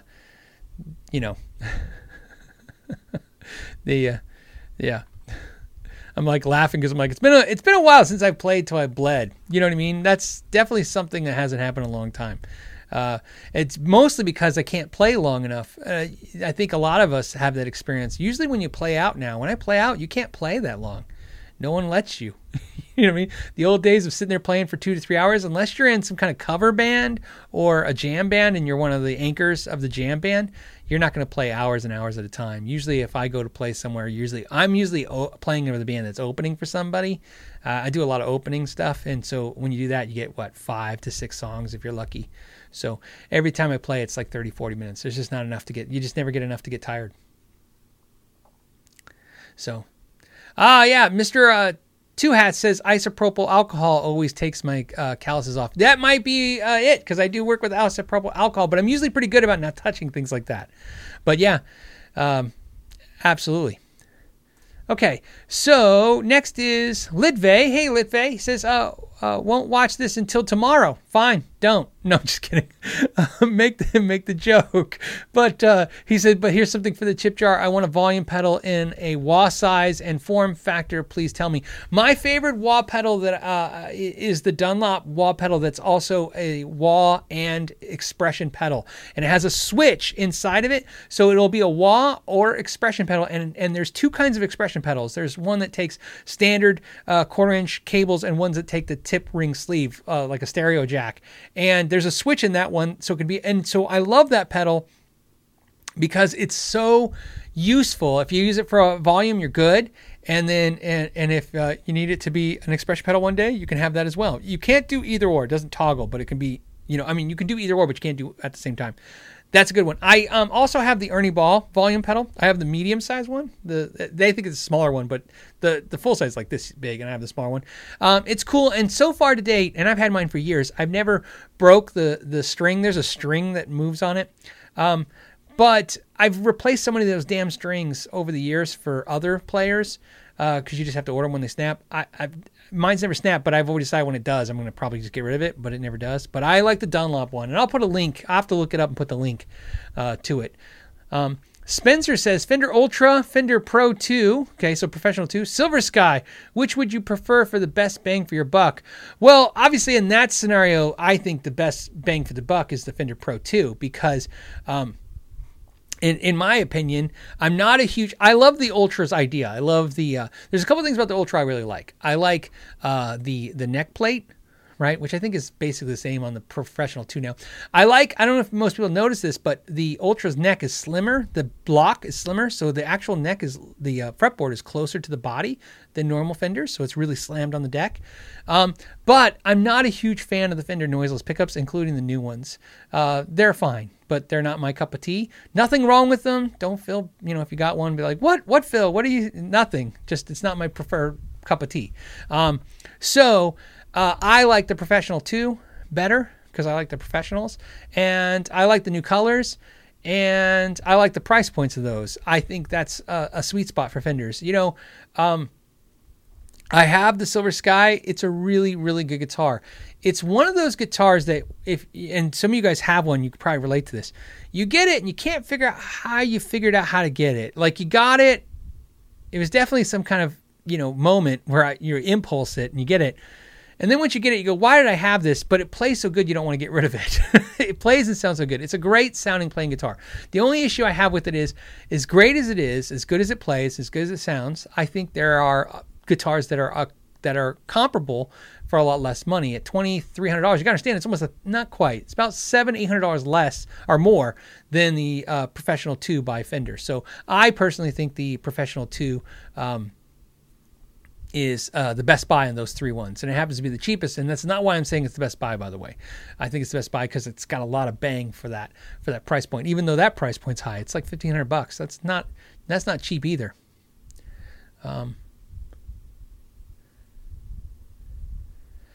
Manny Quinn says he didn't like the noiseless pickups in the Ultra. Yeah, and again, so it's not just the Ultra.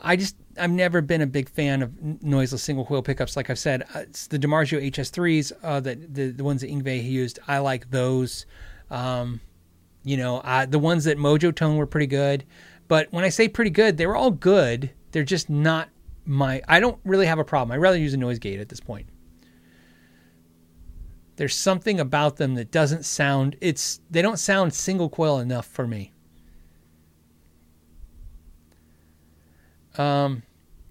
Miles Taylor wants to know, do rosewood necks need to be oiled a few times a year like a fretboard? I don't think so. I probably oiled the red Strat rosewood neck, which I've had about a year or two, once, and that's it. And I think that's more than enough. So it wouldn't, obviously it's not going to hurt it, but I think once a year, same as your fretboard. I think once a year for your fretboard is more than enough, as long as it needs it. So when I say once a year, I don't mean do it regardless. I mean, if it needs it, you do it, and if it doesn't need it, don't do it. But it should need it about once a year, because it's usually some kind of changing of the seasons usually dries up everything. Okay, go back over here. Shut Up, Let's Talk says, what up, Phil? With D's, not what up. What up, Phil? I was offended that my buddy bought a PRS for $1,800 that had some tall frets. 12 fret unplayable. Am I tripping? Well, I don't know. It's not, I don't know, because you're not giving me a reference of what PRS it was and when it was made. My understanding now is that they've changed the process and how they made the PRS guitars again. And when I say now, within the last year, say a year safe, they have always glued the frets in. I'm trying to see if I've never experienced a tall PRS core fret. I don't think I have. I might have experienced older ones, over time, necks move, things, humps. But it happens. The $1 million trick is not whether or not a guitar is bad or not. In other words, if you come across a bad guitar. The real trick is how many bad guitars do you come across. I believe, and I just in my personal experience, like the 80s era Japanese Ibanez's and the American-made Jacksons of the 80s, where the necks were just really, really good. And not just how they felt, but just the fretwork would just dress so beautifully, and no high frets, and just really good craftsmanship. I believe the PRSs do that now. They do that great work. But I've seen bad stuff from PRS for sure, of course. It's just how much of it do you see? Like I said, it's not going to be, yours is going to be an exception to the rule, of course. So, I feel that way about Gibson too. A lot of people are like, Gibsons are horrible. I'm like, for the most part, the ones I've played have been good.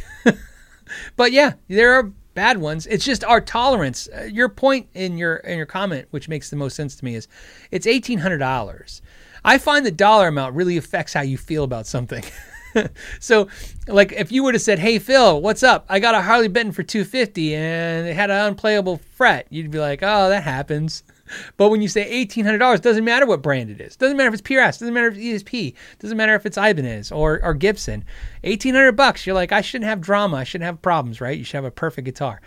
Yeah, I agree with that, and that's why it sucks for dealers that have to, that dealers that carry high-end guitars, because in my opinion, if I buy an expensive guitar from a dealer and I have a problem, I expect them to take care of it. I expect them to take care of it, period. But if I spend $2,000 on a guitar, the phone call should go real simple. Hey, I got this guitar and it's got a high fret. No problem. We'll take care of it. That's good. Not, okay, well, send it back to the manufacturer, and if you get it back in 6 weeks, you're lucky. I'd be like, no. So, yeah, I understand. I see where you're coming from. Oh, man. You know what? I never got last time your phonetics how to say your name. So I'm going to still say it's Wu-Tech. It's probably still wrong. Wu-Tech just did a super chat for no reason. But I appreciate that. But I'm pretty sure it would be really nice. Next time when you super chat me, if you super chat me again, I know this sounds dumb. Could you please put the phonetics on how to say the name so I'm not butchering it? If I'm not, I'm going to be impressed if I got it. Like I said, I think it's Wu-Tech.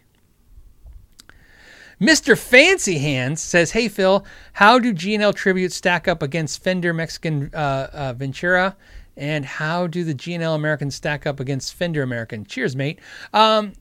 So here's where we're going to go with this. I'll go off with experiences. That's all I can go off. Things I've touched.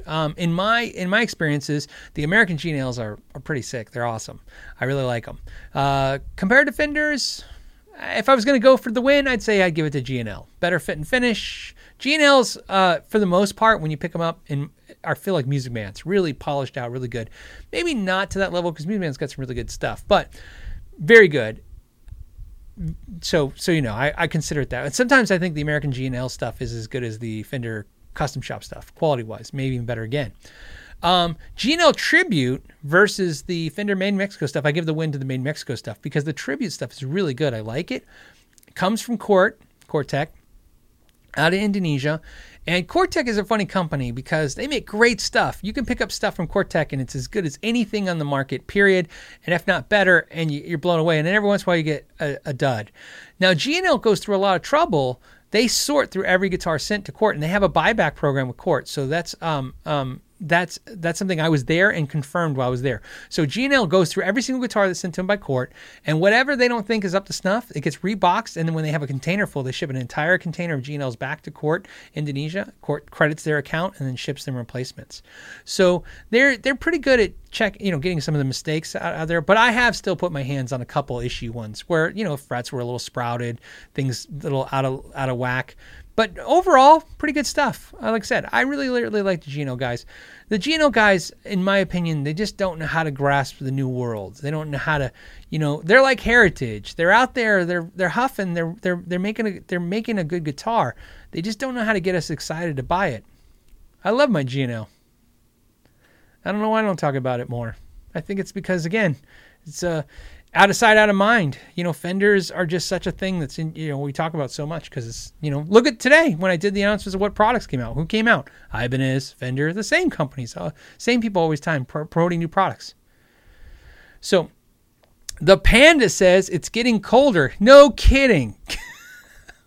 Where I live, we were complaining last night that it was cold. We had to turn on the heater in our house. And if I told you how cold it was outside, half of you guys would probably laugh and the other point would sigh in disappointment. Yeah, we turned on the heater. I think it was 60 outside. It was cold. Maybe it's 50. I don't know. It was cold. It says, don't forget to drink water and stay hydrated. Hua? Oh, that's cool. This is an Army guy. It says, really enjoy the show. Thank you. I appreciate that. Thank you for your service. I'm just assuming that from the comment. Grumpy Mike Guitar. Did he change it again? Is it? I thought it was Grumpy Guitar Mike. I think I get it wrong every week. Grumpy Mike Guitar says, "Oh look, my Spark just arrived, and why not? Cheers! I think you'll enjoy the Spark. It's a really good amp. I still like it. I still want to try the Yamaha though. Just can't get it out of my system." Zach says, "Hey Phil, I'm looking at getting either the Player Series Telecaster or the Ventura Telecaster. Is the Ventura worth the extra dough?" Unfortunately, I don't know. I haven't put my hands on them. I really like the Player Series, but it's not, to me, it would not be a quality difference. Okay. So, and that's not really what you asked, but that's the only way I can answer the question. If you were asking me for quality, I would say, hey, look, man, either way you go, you're going to get the same quality. Both guitars seem to be really made really well. Both are made in Mexico. However, the Ventura is obviously more accurate to vintage. And I've said this it's been many years probably. But let me tell you a Fender trick. If you guys don't know. Fender charges obviously for, if it's made in China versus made in Mexico versus America, they have all those layers. Of course, Squier versus, Fender brand. There's all these levels of how Fender charges people. But the thing that you will really understand if you look at Fender, it makes a lot of sense. I don't care if it's the custom shop or if it's the American made product or if it's the made in Mexico product or if it's Squier. The more accurate Fender gets to the original product, the more they charge. Has nothing to do with cost. Nothing. Get that out of your head. That doesn't make sense in their world, apparently. What I mean by that is, take a 52 Strat. The more Fender, it doesn't matter if it's made in Mexico, if it's made in China, or if it's made in the USA. The more the guitar, let me just put it this way. The more that guitar is like a 52 Strat, the more Fender will charge for it, period. So if it has vintage tuning keys, that's a charge up. And if it has the original bridge, that's a charge up. And if it has the original style pickups, do the math. If you follow that math, Fender makes sense totally. Fender goes, oh, you want lacquer? That's like it was originally, that's more. If you want a vintage color? That's more. Oh, you want the vintage hardware? That's more. You want the vintage neck profile? That's more. You want a more yellowed neck so it looks like it originally did? That's more. The most expensive Fenders will be the Fenders that look the most and feel the most and play the most and sound the most to the original Fenders. So vintage guitars, so when I think of the Player Series and the Ventura Series, I don't look at it as Ventura is more money because it's better quality. It's just more like the original. That's it. That's a way to look. And the only exceptions that are like the Ultras and stuff, when they do deluxes, they got to charge more because they do some more specific things. But generally speaking, if you look at all the entire Fender lineup, that math will, even like I said, the Squiers will make sense. The more it is like a vintage guitar, the original, the more it's going to cost you. So there you go. Vipers PD2 says paying more money for less innovation. Yeah. Vintage, yeah, accurate, of course. Remember what I was talking about earlier when we talked about the ingredients? That's kind of where I got theories like that, because I've noticed that people will charge you. Of course. Does a company charge you more to do carbon fiber, fretboards and stuff? Of course. But then the same logic applies to, being less innovative. In other words, doing stuff that's not as innovative has to cost more too, apparently. So now it's jumping.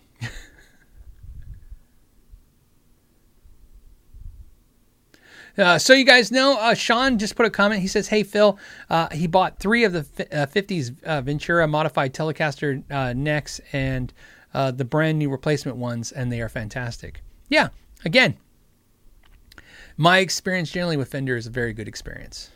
So,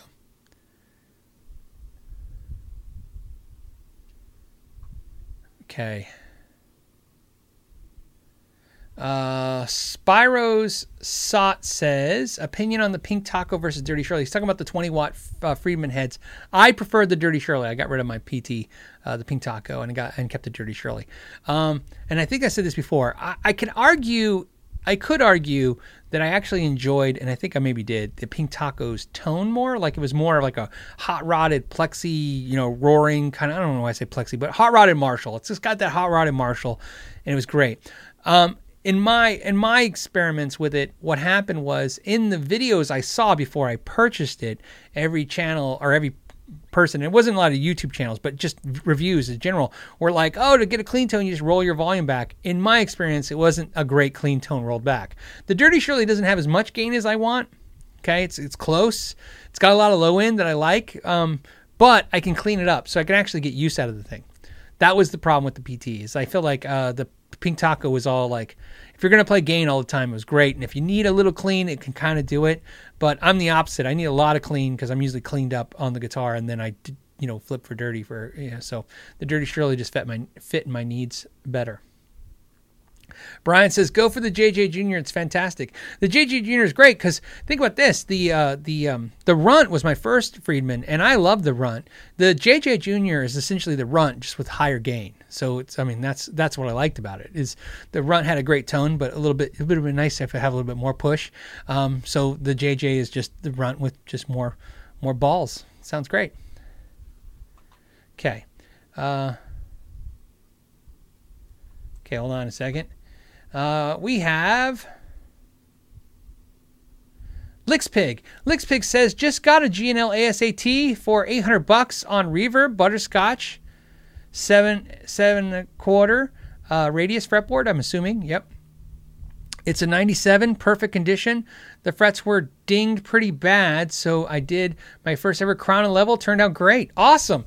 Yeah, you can't beat that. American-made G&L for $800. It's great.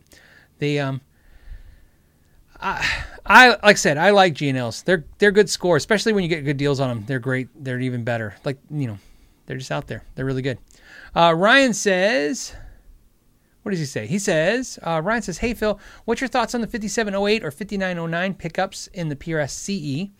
I've tried the 8515 pickups, but I'm looking at something new. Thanks. Sure.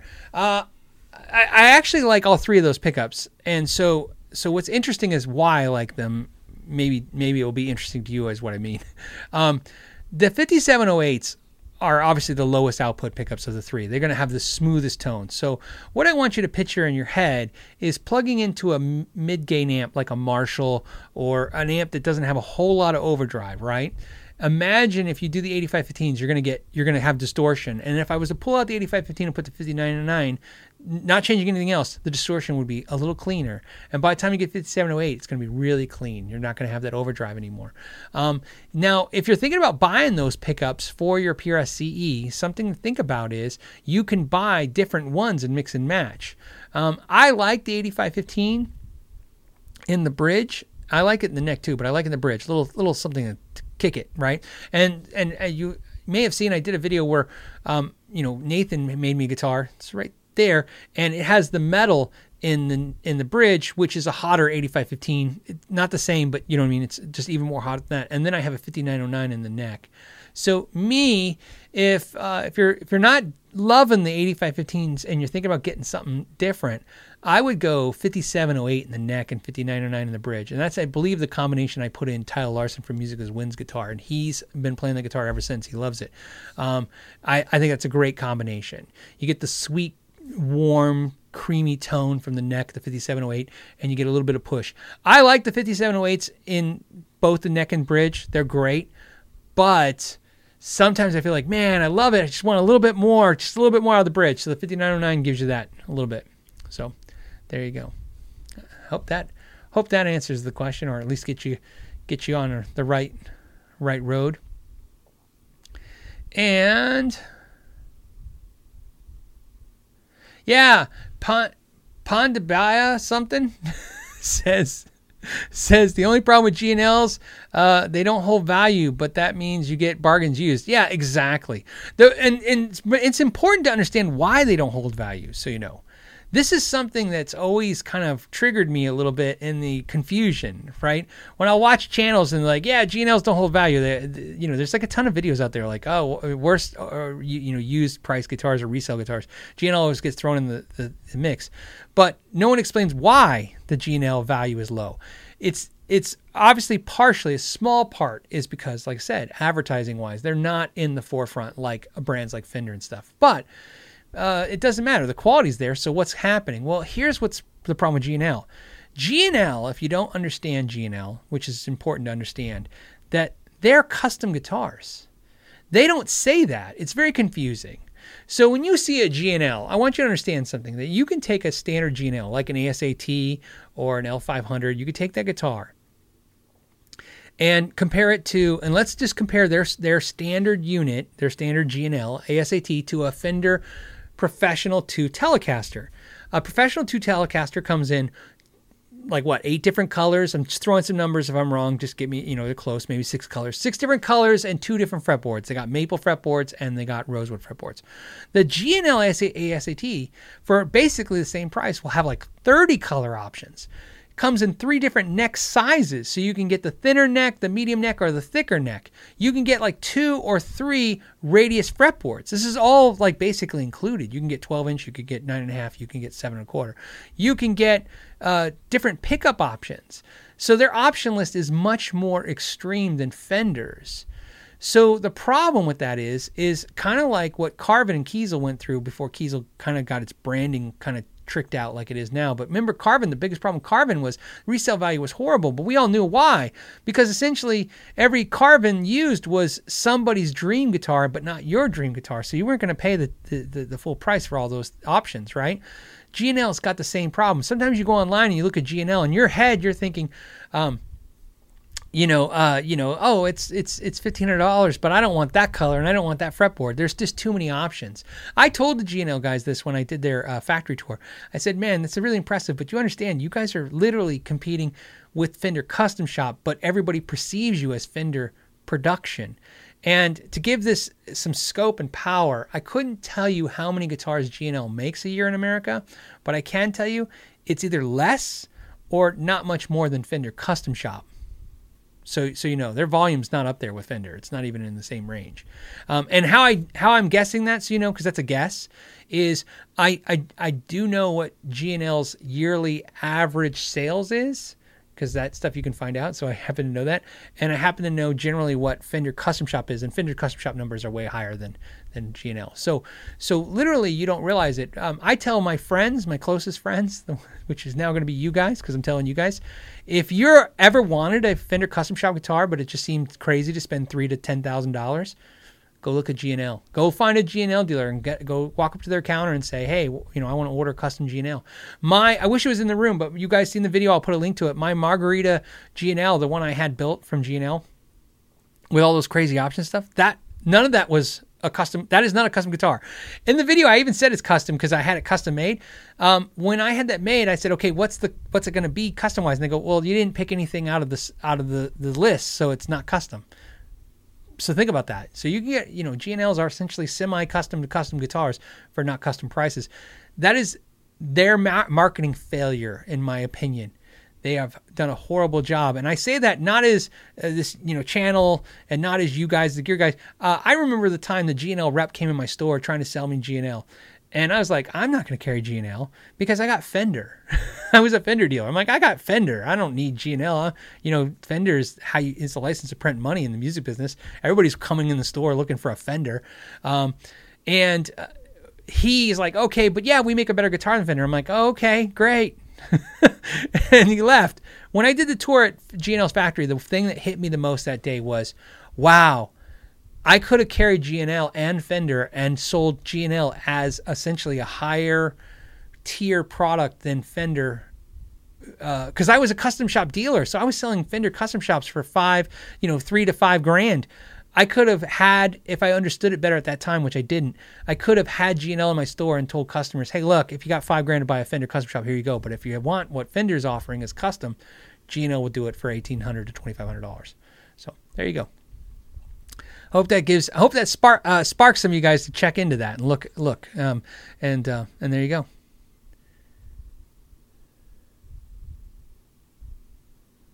V-Man says G&L's import series is their production line. Don't think you have any options in them. Yes, that is their production line. Absolutely. As far as, and again, it's been a year or so now since I've been there. Okay, things can change even in that short time. But I don't think they have. As far as I know, G&L doesn't make any guitars that aren't ordered. So, and that's how PRS core works, by the way, too. You have to order PRS, like as a dealer, right? So not only, do you have to have a custom order? No, but you got to order. I can't, as a dealer, dealers don't just call PRS and go, okay, send me 3 custom 24s. No, they got to go, okay, I want 3 custom 24s, one in this color with this neck. I want one in the color, this one, this, right? You got to go through the spec sheets and order up stuff, dream up stuff. GNL is the same thing. You can't just go, okay, yeah, send me, 3 different color GNLs. You got to order them up. What fretboards do you want? Because there's like 4 different types of fretboard materials for GNLs, I believe. There's rosewood, there's maple, there's ebony, and then there's Chechen. So there's different fretboard materials. So it's a little tricky.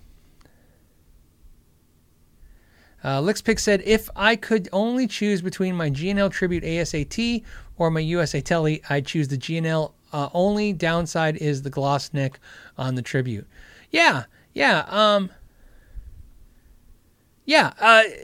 understand that. Basically what I'm saying is I can relate. Sometimes, to me, that's the big thing, right? Don't you hate it when you love a guitar, the quality of the sound, and then all of a sudden there's like this one thing, like a glossy neck or a satin neck you don't love? It's frustrating. Let's sand it. The convert says I missed his super chat. It's possible. I kind of leave super chats, like I said. I try to stay into the feed, and then I like to rely on the fact that the super chats are there so I can hit them when I need them. So I will. I'm sure there's a bunch I missed. Let's see the convert. Let's find you. Okay, give me a quick second. There you are, buddy. It says, hey, Phil, that's me. It says, never played active pickups. Looking at the LTD Glenn Tipton Viper. What should I expect from active pickups? They're going to be quiet, no noise. A lot of. You're going to feel like the amp is just on fire. Here's what I can tell you. If you're ever curious about active pickups, and you can always use a boost pedal. Okay. So, I feel like active pickups are essentially just have built-in boost. That's the best way to explain it. If I had to explain it without, touching or showing anything, like I don't have a guitar to show you or I just have to convey it with words. I bet you could take, let's say, to keep things easy, you could take the same guitar, that Viper, with a JB and a Jazz pickup from Seymour Duncan. Very easy. And that same guitar now with 8185 and plug them in the same amps. And what would you expect to hear different? I bet you if you took just a regular boost pedal, just a normal boost pedal, there's tons out there, and put it in the chain. And I bet you if you played the EMGs, then you switch to the Seymour Duncans and then turn on the boost and turn the knob, you could find a spot where the Seymour Duncans with the boost pedal sound the same as the actives. There's a little bit more sustain and more stuff going on because boosting it from the source is a little different than boosting it in the chain. So that's what it is. But that's what it's going to feel like to you. It's going to feel like a little bit of a boost. But it's, like I said, no noise. It's going to be a little quieter than the boost pedal will be. So I think you'll like it. I like active pickups. You know what I mean? I just don't love active pickups. So that's why I don't have so many active pickups in my guitars. I don't know what it is. I mean, I try to have as many different pickups in guitars. I don't really tend to, there's players that they buy 20 different guitars over time and they have the same set of pickups in every guitar. That's not me. All my guitars have radically different pickups because I'm trying to get radically different tones. For all kinds of reasons, for collection reasons, but mostly like inspiration reasons, plugging a late at night when you're doing some recording, trying to find something to spark you in a different way. Jovia Panda 2020 says, I'm like, there's a lot of pandas going on today. Anyways, Panda 2020 says, hey, Phil, you're the best. You're the best because you put 2020 in your sign on, which is a very risky thing. It says, you reviewed both. Wait, you're the best. You've reviewed both, and they're the same price. Which would you choose, the PRS SE Paul's guitar or the PRS Hollow Body Standard? Oh, okay. So that's a great question because I think the Paul's guitar sounded better. I like the PRS Hollow Body more. There you go. That's not going to help you, I can tell. What would I get? The PRS SE Hollow Body. That's what I would get. You know how I know? Because it's always easy for me to explain it this way. I didn't keep the PRS Paul's guitar. I ended up selling it to a patron, and I used the funds to get another PRS guitar. I really like that guitar. I like the core more, but I couldn't get the core. So I like the PRS SE, and I was hanging out a patron hangout. One of my patrons was like, "Hey, have you ever sell that guitar? Let me know." And it just so happened I had something on my crosshairs, and I'm like, "Okay, that guitar's got to go." And so here's why I say this: the PRS SE, I still have. I still like it. The only thing I don't like about my PRS SE, and I'll say this every time, is that my buddies that come over, which I'm going to call out now, Eric and Ralph especially, but also other buddies, when I compared my SE PRS guitar hollow body to my core hollow body, everyone likes to tell me, well, the truth, which is the SE sounds better. It does. I don't know why it sounds better. It just does. I just like the core because it feels a little different, and I like the way it looks, and it's a good guitar, and I love it. But I like my PRS SE, and I can honestly tell you guys, if you guys want a review of that, I talked about doing a comparison of the two reviews, and then I talked myself out of it because I'm like, I don't know. Do you really compare these two guitars? They're so exceptionally different in price points. But realistically, you know, where they're fair, where that video would be fair, is both guitars to me are so exaggerative in the pricing. They're so obnoxious. They're very expensive for what they are, both of them. But I really like them. But the SE hollow body is just a great guitar. And then on the side note, just because it should clear it up for you, but then I'm going to throw this into the wrench just because I apparently am not helpful. I will say that one thing about the SE that does, a hollow body that does suck is, I feel like you can find a really good made in China hollow body guitar for less money, where I don't think you can buy a much better, inexpensive Paul's SE guitar. But there, hope that I probably helped you, and then it just ruined it again. I don't know why anybody would ask me what I think, but thank you, Jovia Panda 2020. Matthew Perkins says, is there a purpose to the fretboard inlays aside from decoration? Is there a purpose to fretboard inlays besides, and I'm assuming you mean besides dots, when they put in block inlays or birds, or there's the purpose of the dots, obviously, are to tell you where the frets are. So you know where 3, 5, 7, 9, 12 are. It just helps you reference, where you are on the fretboard, of course. But, when they're ornate, it's decoration. No, that's it. Decoration. Just trying to be something fun. Danny says, glad I got to catch the podcast live working on a knockoff Jazzmaster. The bridge system is one of the most confusing things I've ever seen. Yeah, it's a pretty stupid design. If you haven't seen one, it just kind of sits in there. And it looks, here's what I can tell you, Danny, if you're working on it. It looks broken. That's right. The first time, I'll share an experience so you don't feel bad. The first time I ever worked on a Jazzmaster, I thought it was broken. I can't remember how long ago that was. It felt like a different lifetime, but I was convinced it was broken. I was like, there's a piece missing. I was convinced there's a piece missing to the bridge. It's broken. It's falling apart. So, because, I was familiar with the concept. Think of this. I was very familiar with the concept of like a bridge, like what's on that Gretsch right there, where it's held down by the strings against the body, right? A floating bridge, so to speak. You're like, okay, yeah, right? Understood that. Just never, I was like, why is it rocking? And I'm like, how can it intonate if it's moving? Why is this broken? Where are the pieces? And then I started trying to shove like a piece of rubber into the holes and like trying to fix it. And this is, and to give you a reference of time, this is pre-watching a YouTube video. I mean, there wasn't even YouTube. It didn't exist. And I think you could probably, I'm going to date this. Holy crap. I went on the internet and asked Jeeves. Oh my God, I feel so embarrassed to say that out loud. Yeah, I went on Ask Jeeves with my, and none of this is exaggerating, I swear. I went on Ask Jeeves with my free dial-up that I got. Remember when you used to get the free AOL? So you could get free AOL. And I got free AOL internet, and I went on Ask Jeeves, and And I don't know if I remember finding the answer or not. I just remember having to do that because I was like, oh, I could do that. It felt so sophisticated. And I figured it out. But so, if you're working on it, yeah, don't feel bad. It's a disaster of a design. All right. And look, Panda Baya, right? A lot of pandas today. Panda Baya. Is that the third panda? Yeah, there's the panda. Dude, you guys hanging out together, right?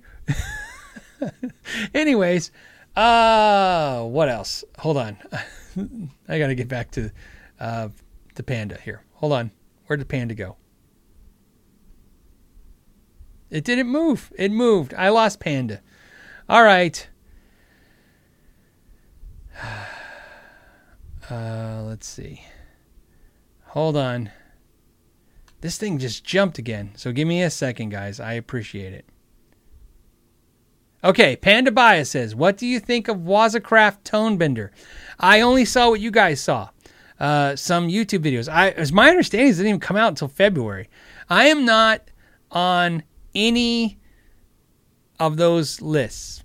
Whatever list that is that gets YouTubers like the Fender guitars or the Boss pedals or any of that stuff that, where they want to mass market to 20 channels or whatever. I don't get on any of those lists. I don't not in a negative way. There's nothing wrong with it. I just don't. There's no, I don't know how they get on the lists. But so yeah, I found out about it like everybody else found out about it. Like literally, I was like, I saw a video and I'm like, oh, the Tonebender. What do I think? I'm a Boss fan, so I like Boss pedals. I like them. I don't know what it is, so I'm pretty sure I'll like it. I'm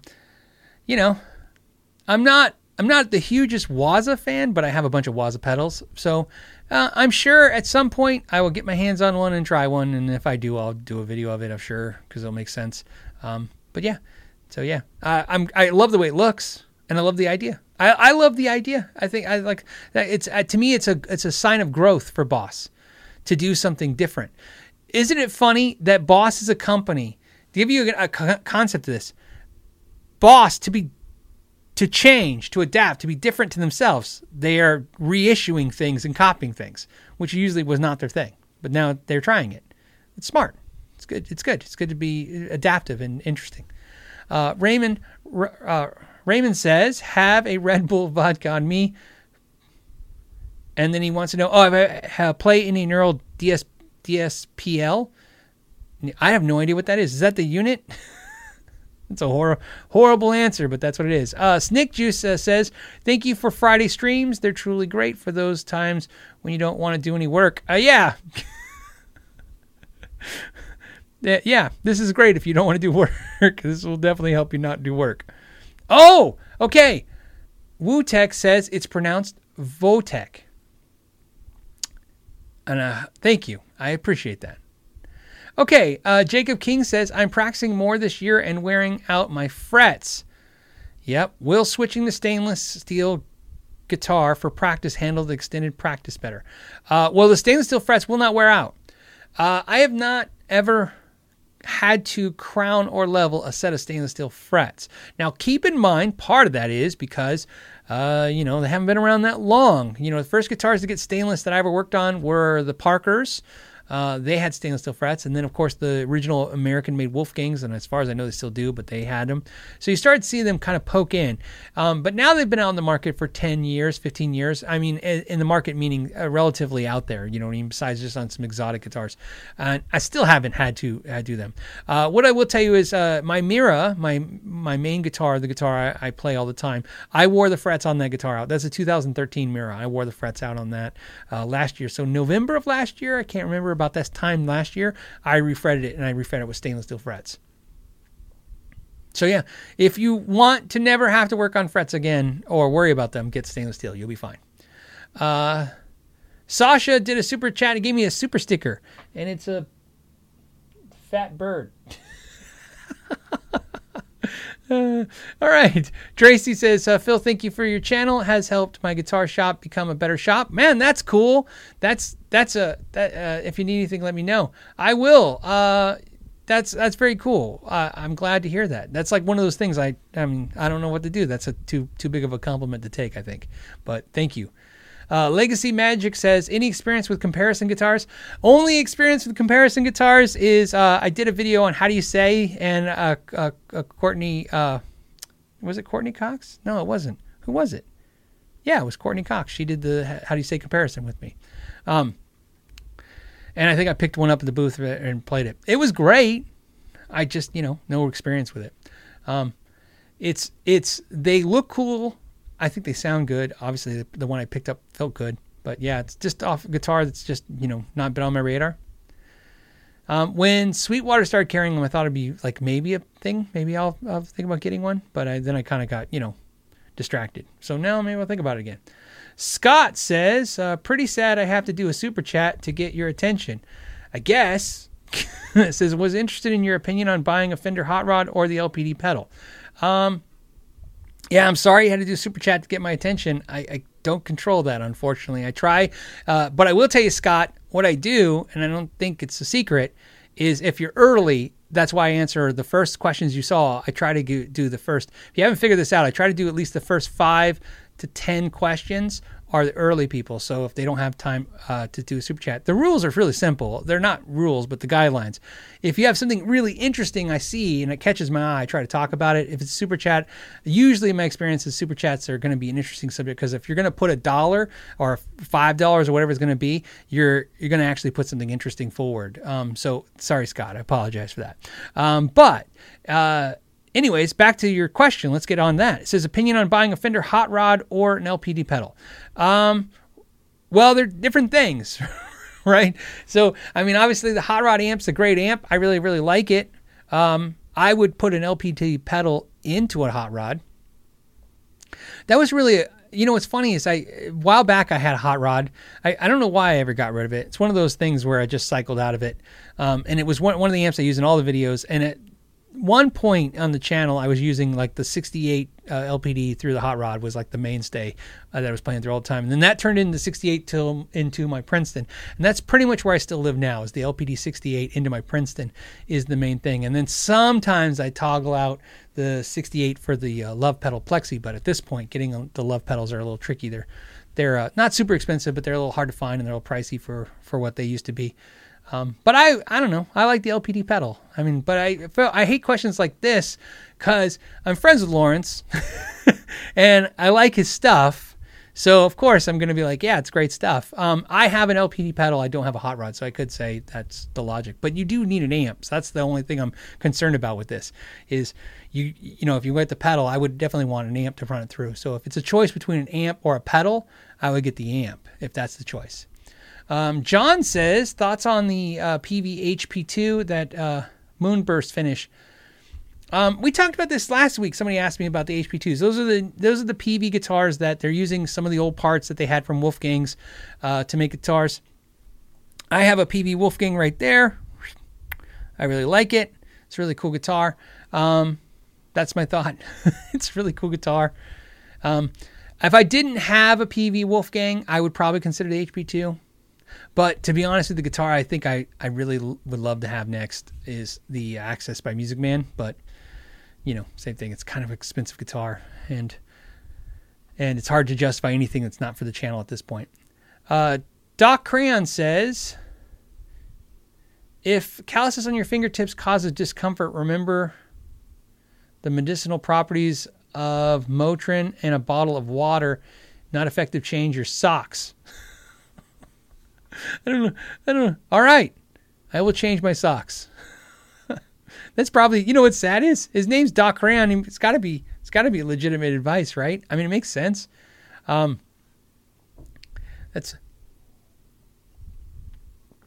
as someone though that was in the Army, it's like instinctive for me for ibuprofen. Everybody understands this, right? In the Army, it was 200 milligrams. I'm trying to remember. Like anytime you went, and so they were like, oh, take 200 milligrams of ibuprofen. And then if that wasn't good, then the next time you saw them, they're like, oh, we'll take 400 milligrams of ibuprofen. In my head now, that's how I think. It's like it branded me too young. Anytime I have any pain or discomfort, I go get a 200 milligram ibuprofen. And if that doesn't work, then the next time I do 4. So it's probably dumb. Some of you guys are going to say, don't do that. But that's what the Army did. They trained you to think things. Stay off the grass. Take ibuprofen.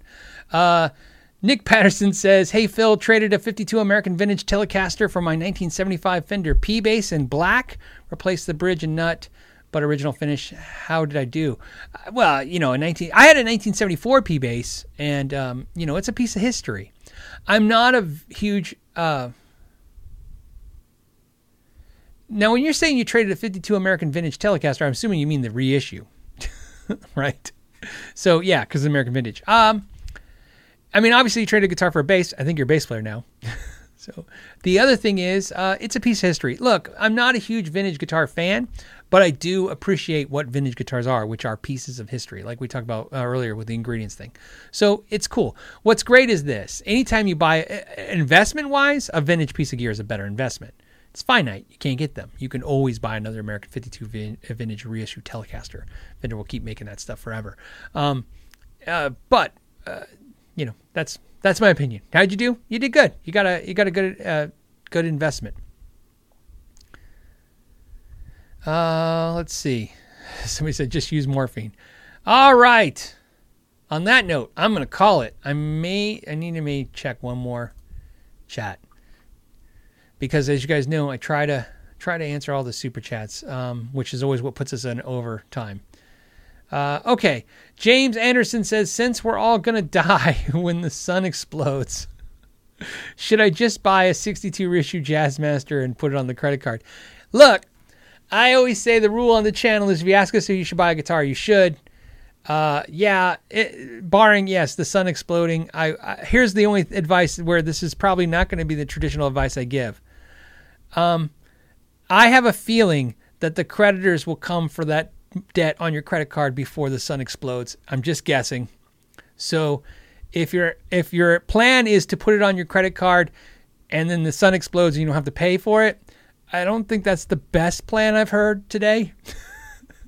But if your thought is you should live in the moment, and if you have to work a little harder to pay off the credit card and get something you love, I say, man, treat yourself. If you can do it, look, anytime you're not hurting yourself physically or financially or emotionally, I think you should do it. Why not? We literally live in this environment of channels like this. We literally are a bunch of people talking about doing something that really it doesn't hurt anybody, right? Playing music is the best drug on the planet Earth. It's absolutely true. I didn't even come up with that. I've heard it 1,000 times from 1,000 people. And of course, I say it the same way they say it. It makes sense. Playing music has saved my life. That's a fact. Playing music has made me a better person. That's a fact. Playing music has literally done everything, every great thing that ever happened in my life, I could probably attach to music in some way. And so for the love of music, I'm now into the guitars and music playing and pedals and amps and whatever else. So yeah, no, man, this is not I don't think you should ever worry about doing something that is going to improve your life. My wife and I have a policy when it comes to birthdays and holidays, Christmas and stuff like that, which is we will not buy anybody a gift that doesn't improve their life. So many of my family members, not so much my friends, really don't seem to like that policy. My wife came up with it. I thought it was a great thing, so I follow her lead with it. So basically, if it improves your life, that's what we kind of spend our money on for gifts. I think that's smart. So back to you, buddy. If it's going to improve your life, if you're going to feel better for it, if you can afford it, here's where it won't improve your life. And I don't want to be all serious about this, but it's important. If you put it on the credit card and you can't afford it, you won't improve your life. The stress from that will outweigh the joy from the guitar. My personal experiences have been that way. All right. I hope that helps. On that note, we're going to end this today. I covered everything that I wanted to, pretty much. We went into definitely extra long innings. As you guys know, thank you guys so much for your time. I will let you know when I do the Hot Ones Challenge thing, since I got the sauces now. Please, if you guys hung out this long, you are definitely heavy fans of the channel, or at least huge supporters of the channel. I appreciate you guys. It's a long time to hang out and talk about guitar stuff, and especially listening to me talk about guitar stuff.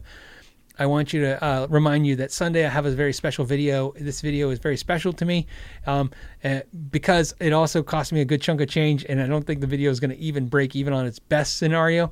That's not why I'm asking you to watch it. I'm asking you to watch it because it's near and dear to my heart. It's going to be fun. It's something I thought would be crazy to do. And I hope you enjoy it, and I'll be ready for it on Sunday. And on that note, I will let you guys go and have a great weekend. Till the next time, I guess I could say thank you for your time and know your gear.